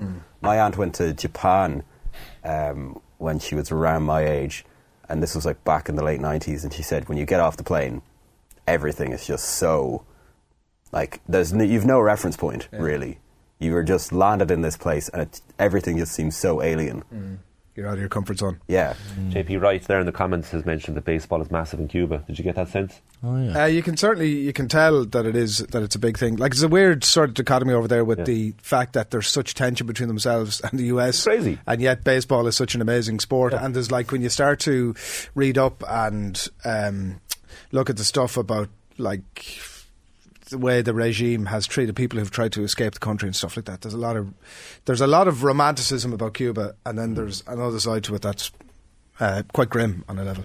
This all started because Shane Hannon was leaving the office yesterday, and he had just had that look, like, asked me questions about myself. Oh, wow. Did I have that look? Yeah. So I said, I was like, it's a very vain look. No, but it was welcoming. Okay. Yeah. And you're a man of the world, I would describe. And then not I as much as Adrian Barry, but yeah, you would really surprise me. I have years on you, lads. You're big on that, but that doesn't mean you can do nothing with your ears. Yeah. You should give yourself more credit. It's true. I've done 20 of the 44 European countries I worked out, and then you have USA, Canada, Tanzania on top of that. I haven't been, like, that's only 23, 24. You need to get outside Europe, is what I'm hearing. Essentially. Although I've done a lot of USA travelling. Yeah. I've done a lot of the States. Is this a quality, not quantity thing? Like, the more niche you can go. 100%. Yeah, 100%. Work would have taken me to a lot of countries with coverage of football. Yeah. This job? Yeah, with football and stuff, yeah. A lot of the Eastern European countries that I might not necessarily have been to otherwise. Say Tanzania. Probably 8 or 10. That's good for that reason. Tanzania is my niche one. Yeah. Did I ever tell you about the time I climbed Mount Kilimanjaro? The tallest freestanding mountain in the world. It's one of the 7 summits. Wow. Highest mountain in Africa. 5,895 metres. 19,341 feet, if you want to go by that metric. But did I ever... I think there's more GMAC in you than you than in pretend. GMAC. Well, you know, when you're actually layering it on, I think that actually a lot of that comes quite naturally. There's so many mountains to choose from. I'm just a climbing kind of guy. I'm just a climbing kind of guy, I don't know. But someone commented the other day after I did a little GMAC part, and they said Shane's GMAC bit is just him talking in his own accent. Yeah. I think that's... don't know if I was offended or I was definitely offended. Yeah. But yeah, there are so many mountains to choose from, and I chose that one. There's so many mountains. There's the McGillicuddy Reeks. There's Everest. We just name off 20 mountains. Carn Tuhill, as you guys like to call it. I don't know. Yeah, so that's probably my niche. That's my niche country. I'd say Tanzania. It's not very niche. A lot of Irish people do Tanzania and they do Kilimanjaro. So well, that's the thing. What's a niche country anymore? How many countries is it, Cameron? Oh, it's in the single figures, unfortunately. Single figures? I've never been outside of Europe. What? But you've lived in France, I suppose. You lived in France, you're fluent. So France, Spain, Portugal, Italy, Switzerland. I was in Andorra. That was weird. That's niche. Oh, I never even counted. That's another one. Oh, Jesus. And Andorra's a weird one. Went to Andorra. No, we were travelling around southern France, northern Spain, and we went to Andorra, and we didn't really know what we were doing there, but we rented a car and we went up through the mountains and on into it, and there was myself and my wife landed into this spa area, and there was like a really sort of cold spot on it, like it was a cold, shallow, cold water, and you were supposed to go and immerse yourself in it for a short period of time and then get the hell out of Dodge. Be great for you. But the competitive side of me came out, and I said, okay, who can last longest in the cold thing? Hypothermia waiting to happen. So what happened was we both sort of took turns, and then I think my wife outdid me the first time, so I said, okay, I've got to go back in again, and then I outdid her, and then we ended up having to stay for an extra 2 days because we both came down with the flu. Yeah. Not bad. Have you ever heard of Wim Hof? Yeah, the Wim Hof method. Wim Hof method. I mean, a lot of people swear by it. Go on. Immersing yourself in cold water every morning for your... Supposed to have a lot of benefits. You do it 10 minutes in the shower? No. 5 minutes? No. 2 minutes? 1. 6 seconds. I do 1 minute of full-on cold shower after my shower. I see that's the smart thing to do. I think. Very good for... I tried to do it... I've got into the habit of doing it to the point where I feel... At the start, it's like, oh, this is going to be torture, and you're sort of like, regretful about having made this decision in your life. And then now I've got to the place where if I don't do it, I'm sort of half looking forward to it. It's actually quite a nice thing to do. It's like remember cryotherapy was a huge thing in the early 10s. It's like the next big thing in sport, and now it's just... I sometimes do it. No, there's places up in Monaghan after a big match. If your legs are sore the next day, you'll hop into the ice bath and the cryo thing where you dip your legs in and see how far down you can get. I'm putting cryotherapy in with... Remember those little fish that nibble? Oh, yeah. They have to get rid of those. But I think, to be fair to cryotherapy, you can't position it as something that people were just looking to do. Like the Wim Hof method I'm actually... To be fair to cryotherapy... there's definitely a part of me that's looking at that stuff going, I might get an old ice bath for the backyard. Yeah, but it's just a bin filled with ice. That's all it is. Yeah. One country, bucket list, top of, which is it? Oh. That goes to the room. Japan, there. Easily. That you haven't been to? Yeah. That I haven't been to. Oh, it was your aunt? Yeah, my aunt. Yes, sorry. Yeah, Japan. Okay, Japan. Right, I'm having that. India, yeah, my sister went there. I think that would be the totally out of your comfort zone experience that you're looking for. Where, and like getting away from Delhi and getting away from, I think, a lot of areas that might actually be like the high street in London. Oh, that's a very good one. Nepal, probably. I want to do Everest Base Camp. You like climbing? Yeah. Did I talk about that yet? Yeah. You like Morocco is probably a closer by one that I'd love. Now, a month ago, would you said that, or because they're in the news? I always wanted to. Now, Marrakesh, I don't know if it's probably quite touristy, but there's parts of Morocco I think that are supposed to be quite... Is it the Atlas Mountains? I've been to... sorry, to continue the mountain theme. I've been to the Atlas Mountains and Marrakesh. Really accessible as well. Right. Really accessible. And direct flights, highly recommend it. Yeah. I think we might have flown via Spain possibly, but really accessible. Marrakesh, like that is a culture shock now. That's definitely can you drink over there? Or is it? Yeah. Oh yeah, no bother. Yeah, we went up into the Atlas Mountains, and as I like to say to my wife, this family invited us in for lunch. We had the not tandoori, their equivalent of the tandoori. You know the thing you get in the little dish with the thing. I'll look it up in a second. We'll have no help there. What's it called? They invited us in for lunch, and it was like an amazing lunch. You know, chicken. We tagine, go man, Jojo. Well done.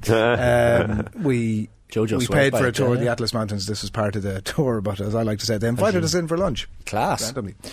It was very good. So you'd recommend Morocco? That's good. Shane, yeah. Right. Cameron Hill, producer Cameron. Yes. Have you set foot in every county in Ireland? No, I have not. Oh, how many have you not? How many have you? Put on the spot. By the sounds of it. Right. I think this is a reflection of Mayo generally, Cameron. I've never been to Kerry, which is... What? Now that is mental. Clip that. That is mental. I've never been to Kerry. Elaborate there so we can get some more seconds out of it. It's possible to go to from Mayo. It's at the same side of the country. Just go down. It's a fair... It's ridiculous. Wide Atlantic Way. Have you done? So you haven't done the Wide Atlantic Way? No, not yet, no. McGillicuddy Reeks. Shane's just going to keep shouting there. He sure does. Adrian's Googling Ireland there. Googling how far it's not far, and that's mad. That is mad. Have you been to Cork? Oh, definitely, sure. Yeah. Have you been to Monaghan? Yes. Are we just going to do... Have you been to Westmeath? Have you been to? No, I just want to know how many you've done. I've been to Westmeath. Okay. Yeah, of course. Adrian Barry, same question. Have you set foot in all 32 counties? 3.5 hours you were driving. Yeah, that's nothing. That's all right. I have, yeah. No further conversation. What was the last of the 32? Because Shane knows his. I've no idea. I don't think Adrian was like driving in. It's like finally. Well, Shane knew. Shane knew. I was. Yeah. Shane knew. Probably it could have been Antrim, possibly. Really, you had never been to Belfast up until that point? No, probably would have been Antrim, I'd say. Yeah. Wow. Right. And so we know that Shane, or I've given away that Shane has set foot in all 32. But guess you, what county Shane set foot in last of the 32? This shocked me. It's not Monaghan. The final county that Shane went to. Why would this shock links Colin? with the west, so it probably isn't that. He's close enough up around the north. Donegal, surely any of them. He's a cultured man. It's going to shock you. I'm going to have to say cultural man. So Cork. Yeah. That is mental. It was during the summer. Yeah, West Cork. My sister Rachel was doing a gig in Mitchelstown. Festival. What's the festival called? I can't remember. I'll think of Mitchelstown Summer Festival, probably. No, it's a music festival. Independence. And then we spent a week doing a road trip down through West Cork, and it was unbelievable. Clonakilty, Skid, Skull. Clonakilty's West Cork, I thought. The rest of Cork, you can forget about. We went Cork City as well. I like Cork City. You have two options. That's the beauty of Cork. There's something for everyone. And sorry, it was a real. We did a walking tour. There was a Republican walking tour in Cove that we did, which was amazing. And then we went to the Michael Collins ambush site in Bailey and Kilmichael ambush site, and it was a real historical element to the whole Cork trip. I couldn't believe I'd never been. Spike Island, and what's the place? Cove, of course, and all the Titanic stuff. Yeah, we did that as well. Spectre Corps has never been to the north. You find out about I'm sure there are people. You just find out about this. Now, Shane, I have another one for you. Sorry, there was a moment my sister famously said when she set foot in Maynooth College for the first time. She was sitting in her class, and there was a girl, real D4. Not a stereotype here at all, but the girl asked her. You've just done that, Jim. I've gone too far. And the girl sat down beside my sister and was like, "Where are you from?" And Laura was like, "Monaghan." She was like, "Oh my God, is that in Meath?" Just leave that there. Was that girl from Leitrim? No, she was in D4. Oh, sorry, yeah. And she thought Monaghan was a part of me. So that's how forgotten we can be sometimes. That's tragic. Monaghan is more than just a pit stop on the way to Donegal. Well, speaking of, why is Monaghan bus station the worst place ever? It's purgatory. Honestly, and look, no offence to the people who run Monaghan bus station, but it's... Generally, those places tend to be a reflection of the no, it's absolutely town not. That Ask Johnny Ward. Johnny Ward last summer stopped off in Monaghan bus station, and look, he asked me for some recommendations of places to go. Told him within walking distance where to go, and he loved his time in Monaghan town. Monaghan bus station. I'm not one for hyperbole or exaggerating, but it's the worst place on planet Earth. Okay, just grim.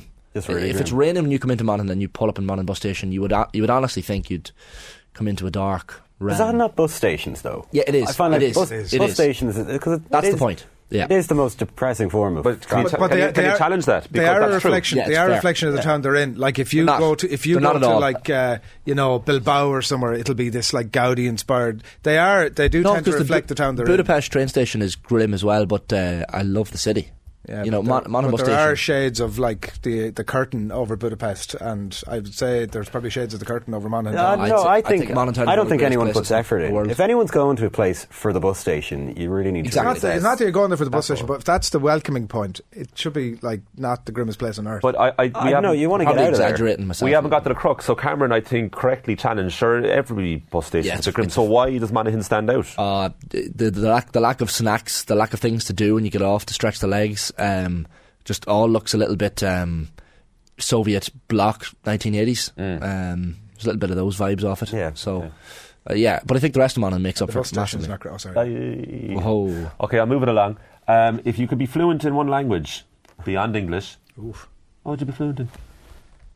Spanish all day long. Well, we already have a... Are you fluent in French? I was. Conversational. Like it kind of go... It's like not going to a gym for a week. It's amazing how even just the space of 2 weeks you lose a good bit of French. Like if I was going back and over to France as it was this year, when you go back over, it's like, there's 2 or 3 days where you have to get back into the swing of it. When you come home, do you find yourself like Joey Barton talking English in a French accent? Yeah, I do, of course. Do you do this? Yes. I go around to Mum, how you say, how are you? At the airport, yeah. I had a, what's the word? Comment on dit? Good time? He wouldn't use a French phrase though, that's the only thing. No. You do have the glazed look when you do it too, you get really into character. But I've had conversations with people about this. You have a different personality when you have a different accent. I have a friend who's like really soft-spoken in English, and then he's half Italian, so when he speaks Italian, it's everything. He gives it the full shebang. But that's the same when you coach like when I have a meal at home in Monaghan now, driving home for Christmas today, and I have a meal with my friends in Monaghan, and you lads wouldn't, if you heard me talking to my friends this evening, you probably wouldn't know what I was saying. You see, you don't think you have a strong accent, and all the rest of us are going, what did he say there? Was that... Yeah. There was the time we were on stage at Electric Picnic, and we landed out, myself, Adrian, Nathan and Ger in September, and walked out, and I said something, and I obviously knew what I said, and hopefully most of the audience members who were present knew what I said, and Adrian just looked at me with a vacant stare, and he was like, what did you just say? Didn't have a clue what I had just said. Forgotten, but like that was one of the highlights of the year, wasn't it? That was brilliant. Remember your man who walked in halfway through? He was like, he was from somewhere around about. We were talking about who are you? He was not. He didn't know what he'd walked into. He's from Laois. I think he was Courtney and what are they called? Brendan Courtney and Lennon. Courtney and Lennon were coming on after us, a fashion podcast, and maybe he was in for that. He wasn't in for us, and he was not up for us. No. And he was abusing the hell out of us. He just shouted from the back of the room, who are you? In his big Laois accent that we were like, he wasn't happy. He wasn't happy. That was very good fun. There was a Ronan Keating lookalike as well. How many counties have you been to? Why are you not answering these questions yourself? I'm the one posing them. I want to hear from you. What counties? Huh? What counties? I don't think I've been to Fermanagh. You haven't been to Monaghan? Or Monaghan, yeah. I haven't been to Monaghan, right? That disgrace. Here, the return leg. Shane Hannon. Come on. T. Wilson and Orl Armour. Not happy. I don't think I have. And actually, I'm a bit like Spectacor here, who, by the way, has clarified that he has been to Donegal, but just not the rest of the northern section of the country. Northern, yeah. I would say I've been to. Shane always hints at these things. Derry. He corrects you on your terminology. He'd be right. The occupied territory, let's call it. Derry, Donegal. You're not including Northern Ireland as one of your countries, I'd imagine. It's just you've been to Ireland. Oh no, sure. Yeah. That was kind of said. That's up to 38 now. That was said in the office yesterday, and there's kind of a bit of silence afterwards as everyone let that comment slide. And was like, okay. I think that's the rest. This conversation, us being flippant about this conversation, as all the capacity to result in. No, I'm not at all. I'm trying to avoid it, to be honest with you. But so you're saying you are French fluent. We'll put it down. What's your language that you'd like to be fluent in? I would go for Cantonese. Cantonese. Oh, that would be incredibly useful. Yeah, it'd be very useful for me because my in-laws are Chinese. Right. Do you know any? Can you pick up anything? No. Anything. Few little bits and pieces. That's tough. That's a tough language to learn. It's more understanding or talking. Oh, sorry. No. I'd have no capacity to engage. I have 3-year-old sort of know how to talk about certain words for certain things, and that's it. Do you sometimes know what they'll have said to you, or have said? Mostly not. No, okay, mostly wouldn't have a clue. No, mostly wouldn't have a clue, and it's also a language that's spoken so quickly. It's the most spoken language in the world, isn't it? Having a clue, I think it's fast. The Mandarin. It's not like I personally don't find it a language that if you've got a basic grasp of it. Sorry, I don't have a basic grasp. I've got like about 10 words, but I've no ability to pick those words up generally in a conversation. Right? Yeah. It's That's how tough it is. Well, look, it all stems from me. I'm interested by this anyway, but also. We're like a disgrace in Ireland in that we must have the lowest grasp of our own national language versus other countries, and like it's just not widely spoken enough. It's a fair point. Tupafuckle here and there. Like, is that your response to the question then? No, but it actually stemmed from that. Is that I think like maybe I'm changing my answer to Irish from Spanish. I'd like to learn Irish. Is Welsh spoken in Wales? Other than that, every other country, and it would be And so other than that, I think we have a disgraceful lack of. Respect for our own language, like agreed. Give or take, obviously certain sections of the country, which that's bedded into us, though. I think it is. It's the way it's taught in school, isn't it? I mean, it's a whole. I think that's too, and I also think it's too. You're abstaining yourself from any responsibility. It's an easy exit clause. Because you could, if you wanted to, you could just go on. But it's on me. But it's also on everyone. It's on everyone because nobody does it. But I think collectively we all go, the education wasn't great, and I would definitely. Have fallen into that category. Yeah. I think if you want to learn Irish, go and learn it. Yeah, but it's more that you don't need it, isn't it? Because it's useful to have Cantonese and French and Spanish that you like. So there's a lot of you've got to get your finger out and do it yourself. But where's the motivation? Well, I have friends who, like one of my really good friends is doing her PhD in early Irish poetry, and she's fluent in Irish, and she will have a lot of events in Conra on Harcourt Street. Yeah, and they are great crack, and you really get the bug when you're in there. Yeah. Ken out in the box there has a good grasp of Irish. I've heard him on a few podcasts, and he's nodding away there. And I'm listening to Maura Chas is just the dream. Like, what's your answer? Spanish as well. Right. Definitely, yeah. Spanish. Oh yeah, forget about the 100% Spanish. No, it's Spanish. It's such a pity that we don't have Irish, but Spanish would be my answer. Can you speak any other language? No, I just have a good phrase for I'm hungover, which I learned in Australia of all places. In Spanish? Yeah. What is it? No me gusta, yo tengo resaca. Well, my gusto, I don't like it. I'm hungover. And also, I'd be in the box every day with Jojo and just marvel at his ability to go from Portuguese to English. I don't like it. I'm easily. hungover. I don't like it. My current state. I'm hungover. Obrigado. So I like that. Now, I'm just before we. It's like Duolingo here. Come on. Really crap Duolingo. Yeah. To finish up, right? Let's make it festive. Right? You might not be into consumerism. I don't think you are. What's the best Christmas present you ever received? Received? Yeah. I'm not the man for receiving. I love giving. What an answer. I'd be in what a dream boy. I love it. Fluent French. I'm really like bad at receiving. We have an ongoing gag at home where no matter what I get, I have to fake a response. I'm the same. No ability to be even if I really like the gift. Even if you liked it, you'd still be the same. I just can't. Yeah. It's tough. It's a tough gig. Oh, thank you. That's right. But you could like it. You could actually like it. Could like it. It's the awkwardness of the whole charade. Yeah, the best gift I ever got was a blue Enic racer bike when I was about 12. That's a brilliant answer. That's exactly what I'm looking for. Incredible, brilliant bike that I could still draw you a vivid picture of right now. That's class. I love that. Class. Teenage Mutant Ninja Turtles truck. Right. Nice. Oh, brilliant. I don't know where it is. If it's anywhere now, I'd love to find it. Billy, dig it out. Billy, ma'am. That's a great one. Go on. I'd probably have a little green and yellow John Deere tractor that included the trailer and a few little farm animals that you put into the back of it. And Dad would be mowing the lawn and I'd be going along with him and throwing a bit of grass in the back and dumping it out the back. And I wasn't even a bog man. I'm a tiny back in Monaghan. I'm from Monaghan town.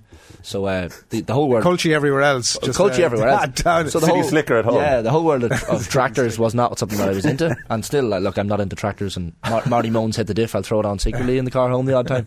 But it wouldn't be. Or wagon wheel. Darius Rucker's version of... You said I'm not into tractors like it was an official statement. And he had to deny something. Massey Ferguson's hay. I'll tell you the difference between a John Deere and a Massey Ferguson. I could, yeah. I'm not that bad. And Cameron?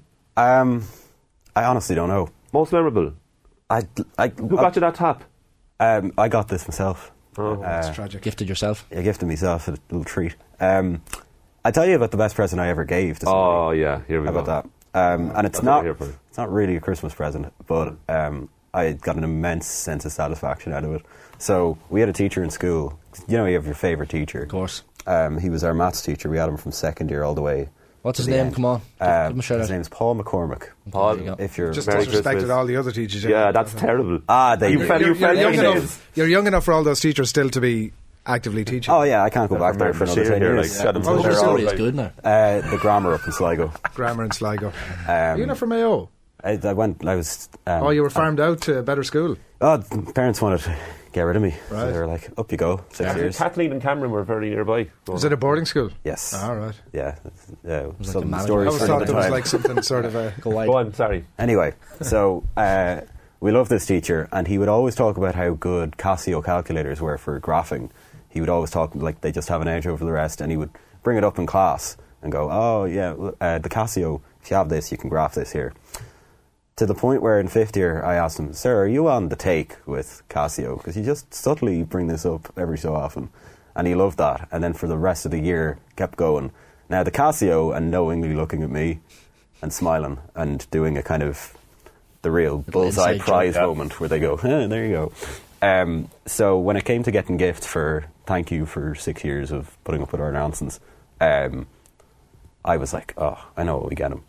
Get him a letter from Casio thanking him for being an unofficial salesperson for the last 20 years. We got it framed, handed it to him. He was very, very thankful. I think it's still in his room, hanging up, but he doesn't believe it's real. But it is real. We wrote to him, and they were like, Dear Paul, thank you so much for your years of dedicated service to the brand. Fantastic. And I was chuffed as chips when I gave it to him. Unreal. That's lovely. Yeah. That's a nice one. That's very nice. Yeah. But it's wholesome. It's not to do with Christmas, but actually sort of... Also, speaking of calculators, there's no way we can top that. But just a good one for calculators. You can write Boeing in calculators. What would the number be? At 9:14 this morning, I think that's the jumping off point. What would the number be? This is going to be for the after show. If you turn it upside down, it spells Boeing. OTB Okay, it's after hours. Think about it. 614008. Brilliant. And that's why we got him in. There you go. Sponsored by Casio. Now, did you enjoy that? You can't do it on Casio. They have live segment each morning by Gillette Labs for an effortless finish to your day. Did you? This is my... Did you enjoy that? That last bit, not so much, but up to that, other than it was fine, a bit is it? pointless. And well, look, I mean, Christmas. It's Christmas, you know, and I hope that the commenters and listeners understand that we're just having a little Christmas fun. They don't do nuance, though. You see that? They do nuance. I want to take that. Spectacle. I think people enjoy these conversations that are a bit more laid back. I think so. Unscripted. It suits us. Yeah. Anyway, we're going back to the sport now. There's no problem. Right, 9:15. We can all breathe again. Colm and Cameron, thanks a million for coming. We didn't even reintroduce you just appeared in studio. So magic. Someone manifested. Someone wished it into existence online. Great present. Make all our viewers happy and just disappear again. That'd be great. Up next, Alan Quinlan. We are getting back to the sport. We're going to give us his top rugby moments of the year. OTB AM with Gillette. Get into your flow with the new Gillette Labs Razor with exfoliating bar. 17 minutes past 9 OTB AM, and we have more still to come. Quick look at what's happening across the back pages. Not a comprehensive sweep by any means, but here's a bit of a flavour of what's going on. The Irish Daily Star to begin with. Headache for Cop.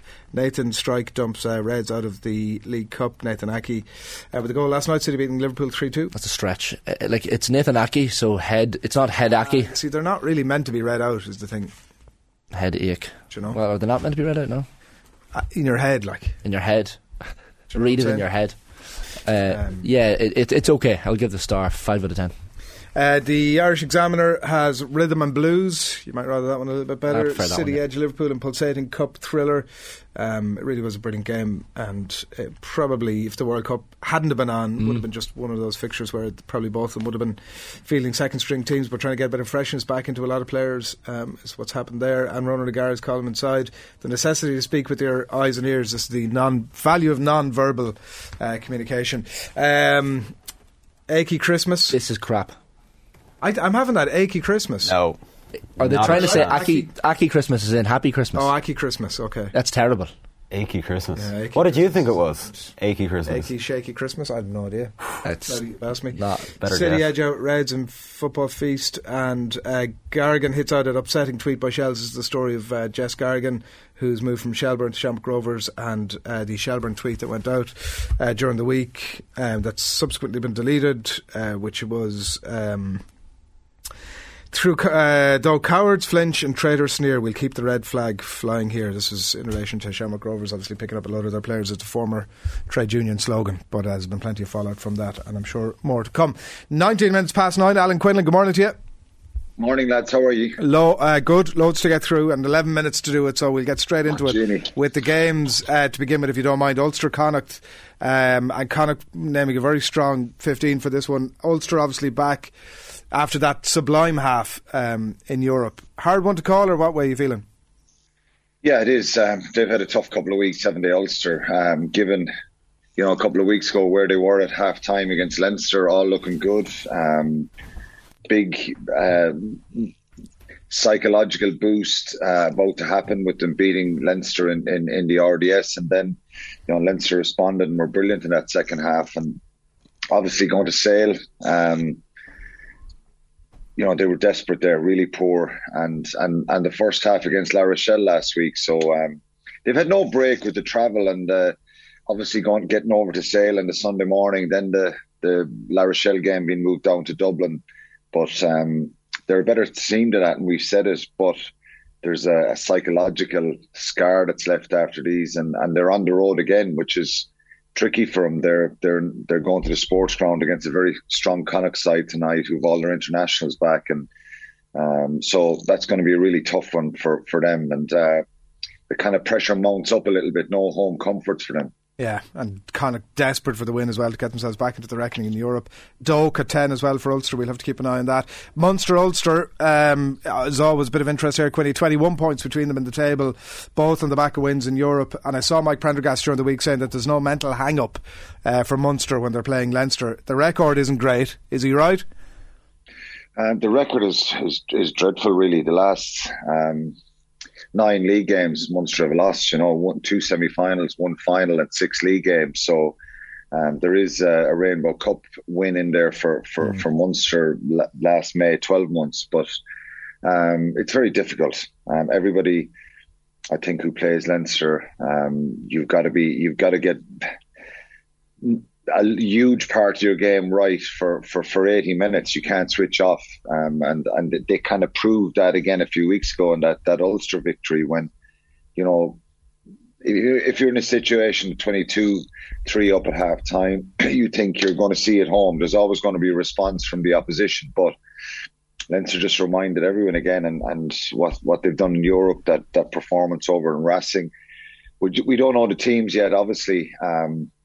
I think what Munster will probably not lose too many, and I think they've shown, I suppose, big improvements in their performance in the last couple of weeks. They still have issues around their discipline and probably some of their execution last week, turning the ball over. But, you know, we know Leinster can make lots of changes and still have a very powerful, strong side. And Leo Cullen has got that right in the last number of years in this fixture, and picking guys who are probably hungry and disappointed and frustrated that they're not starting for Leinster in the big European games.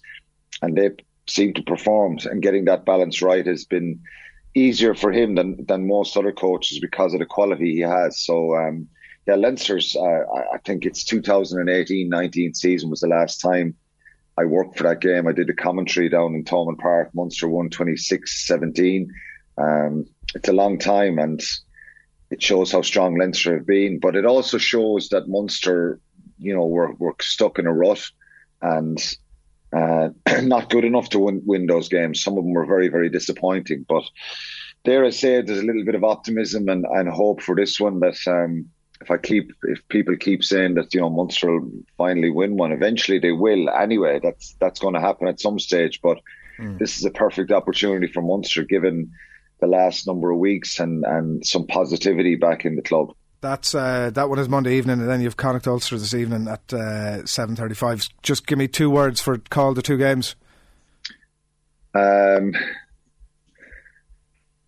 think Connacht and Leinster are probably favourites for both games and will probably get a result. So it's hard to kind of move away from that. But I think if Munster get opportunities, and you expect a reaction from Ulster going to Connacht. I think the disappointment of the last few weeks, and they're very capable. They walloped Connacht in that first game in round 1, 36-10, I think was the score. So, you know, obviously there's a bit of bite and rivalry, and look, it depends what team Leinster pick, but I'm giving Munster a chance for sure in this one.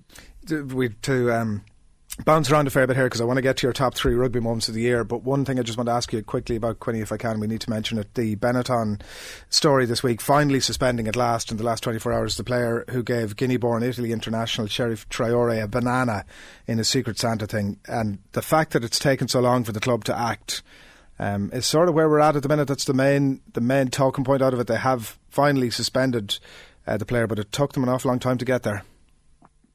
It did, and it's shocking really what happened. I just couldn't, obviously I playing for Munster for a long time, and a lot of familiar faces and very close friends and people in the dressing room I was in with Munster. There was a lot of slagging, a lot of fun. Different outfits and costumes bought for people at Christmas when we would go on a Christmas party or for a Christmas outing.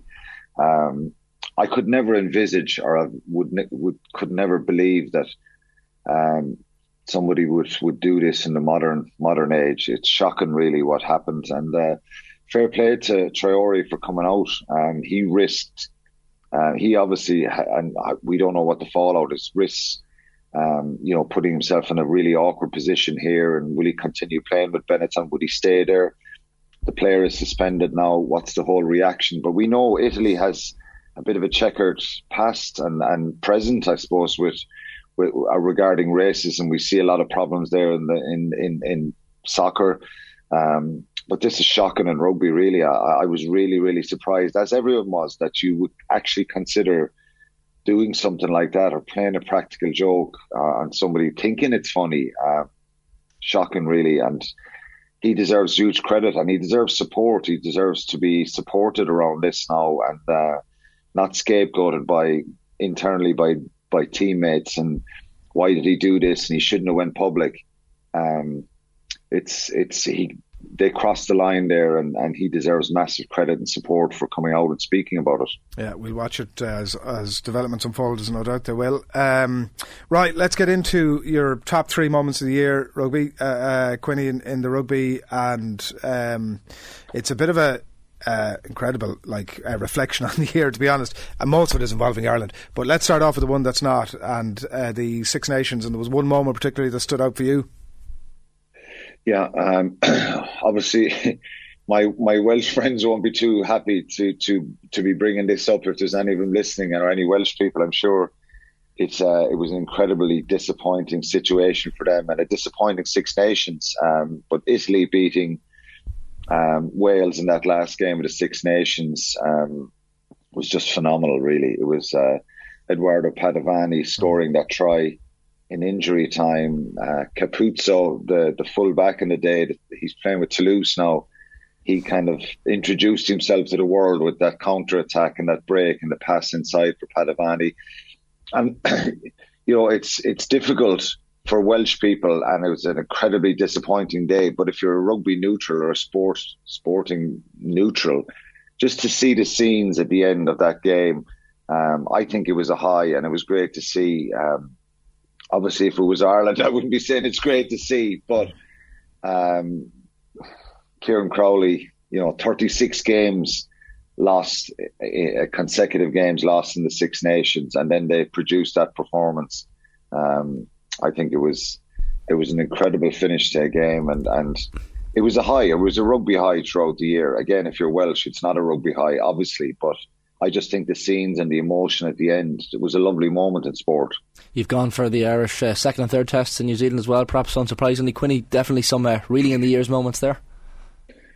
Yeah, I just think, I even still think back now, and I just think the feeling and the mood, and there wasn't many people around there. They were coming out of COVID, still lots of restrictions there, and face masks and all that kind of stuff.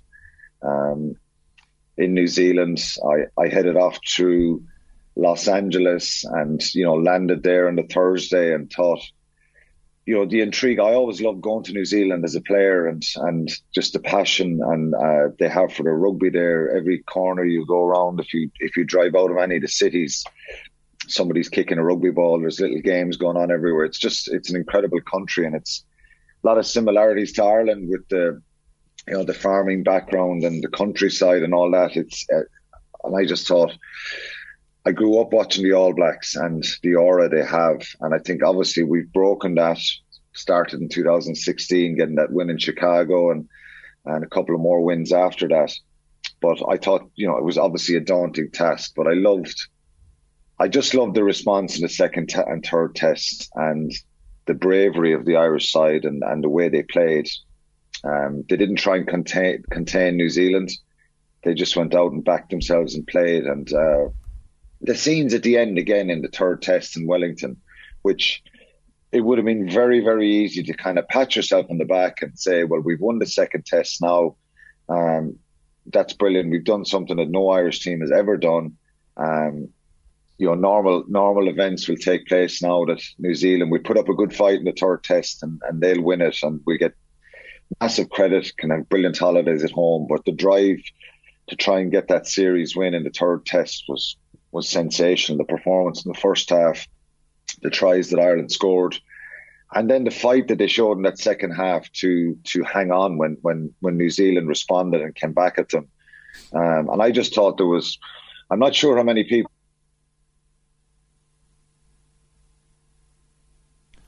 Quinny's been muted, I think. Players come out down on the bottom end of the field.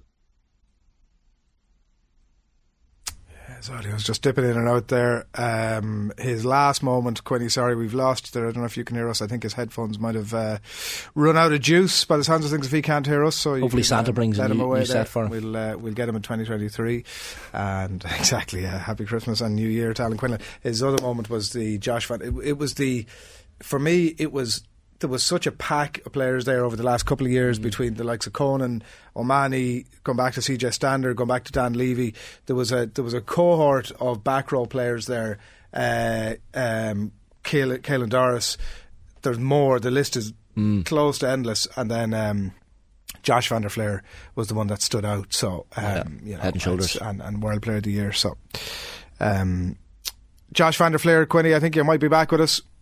Yeah, I'm not sure what happened there, Adrian, but just finishing off in New Zealand to see the crowds at the end and the Irish people. I think after everything with COVID, it's something they'll never forget. But being there and being part of it and doing the commentary on it was phenomenal. Yeah, Josh van der Fleer is the other one. Just his performances. I think he's such a humble fella.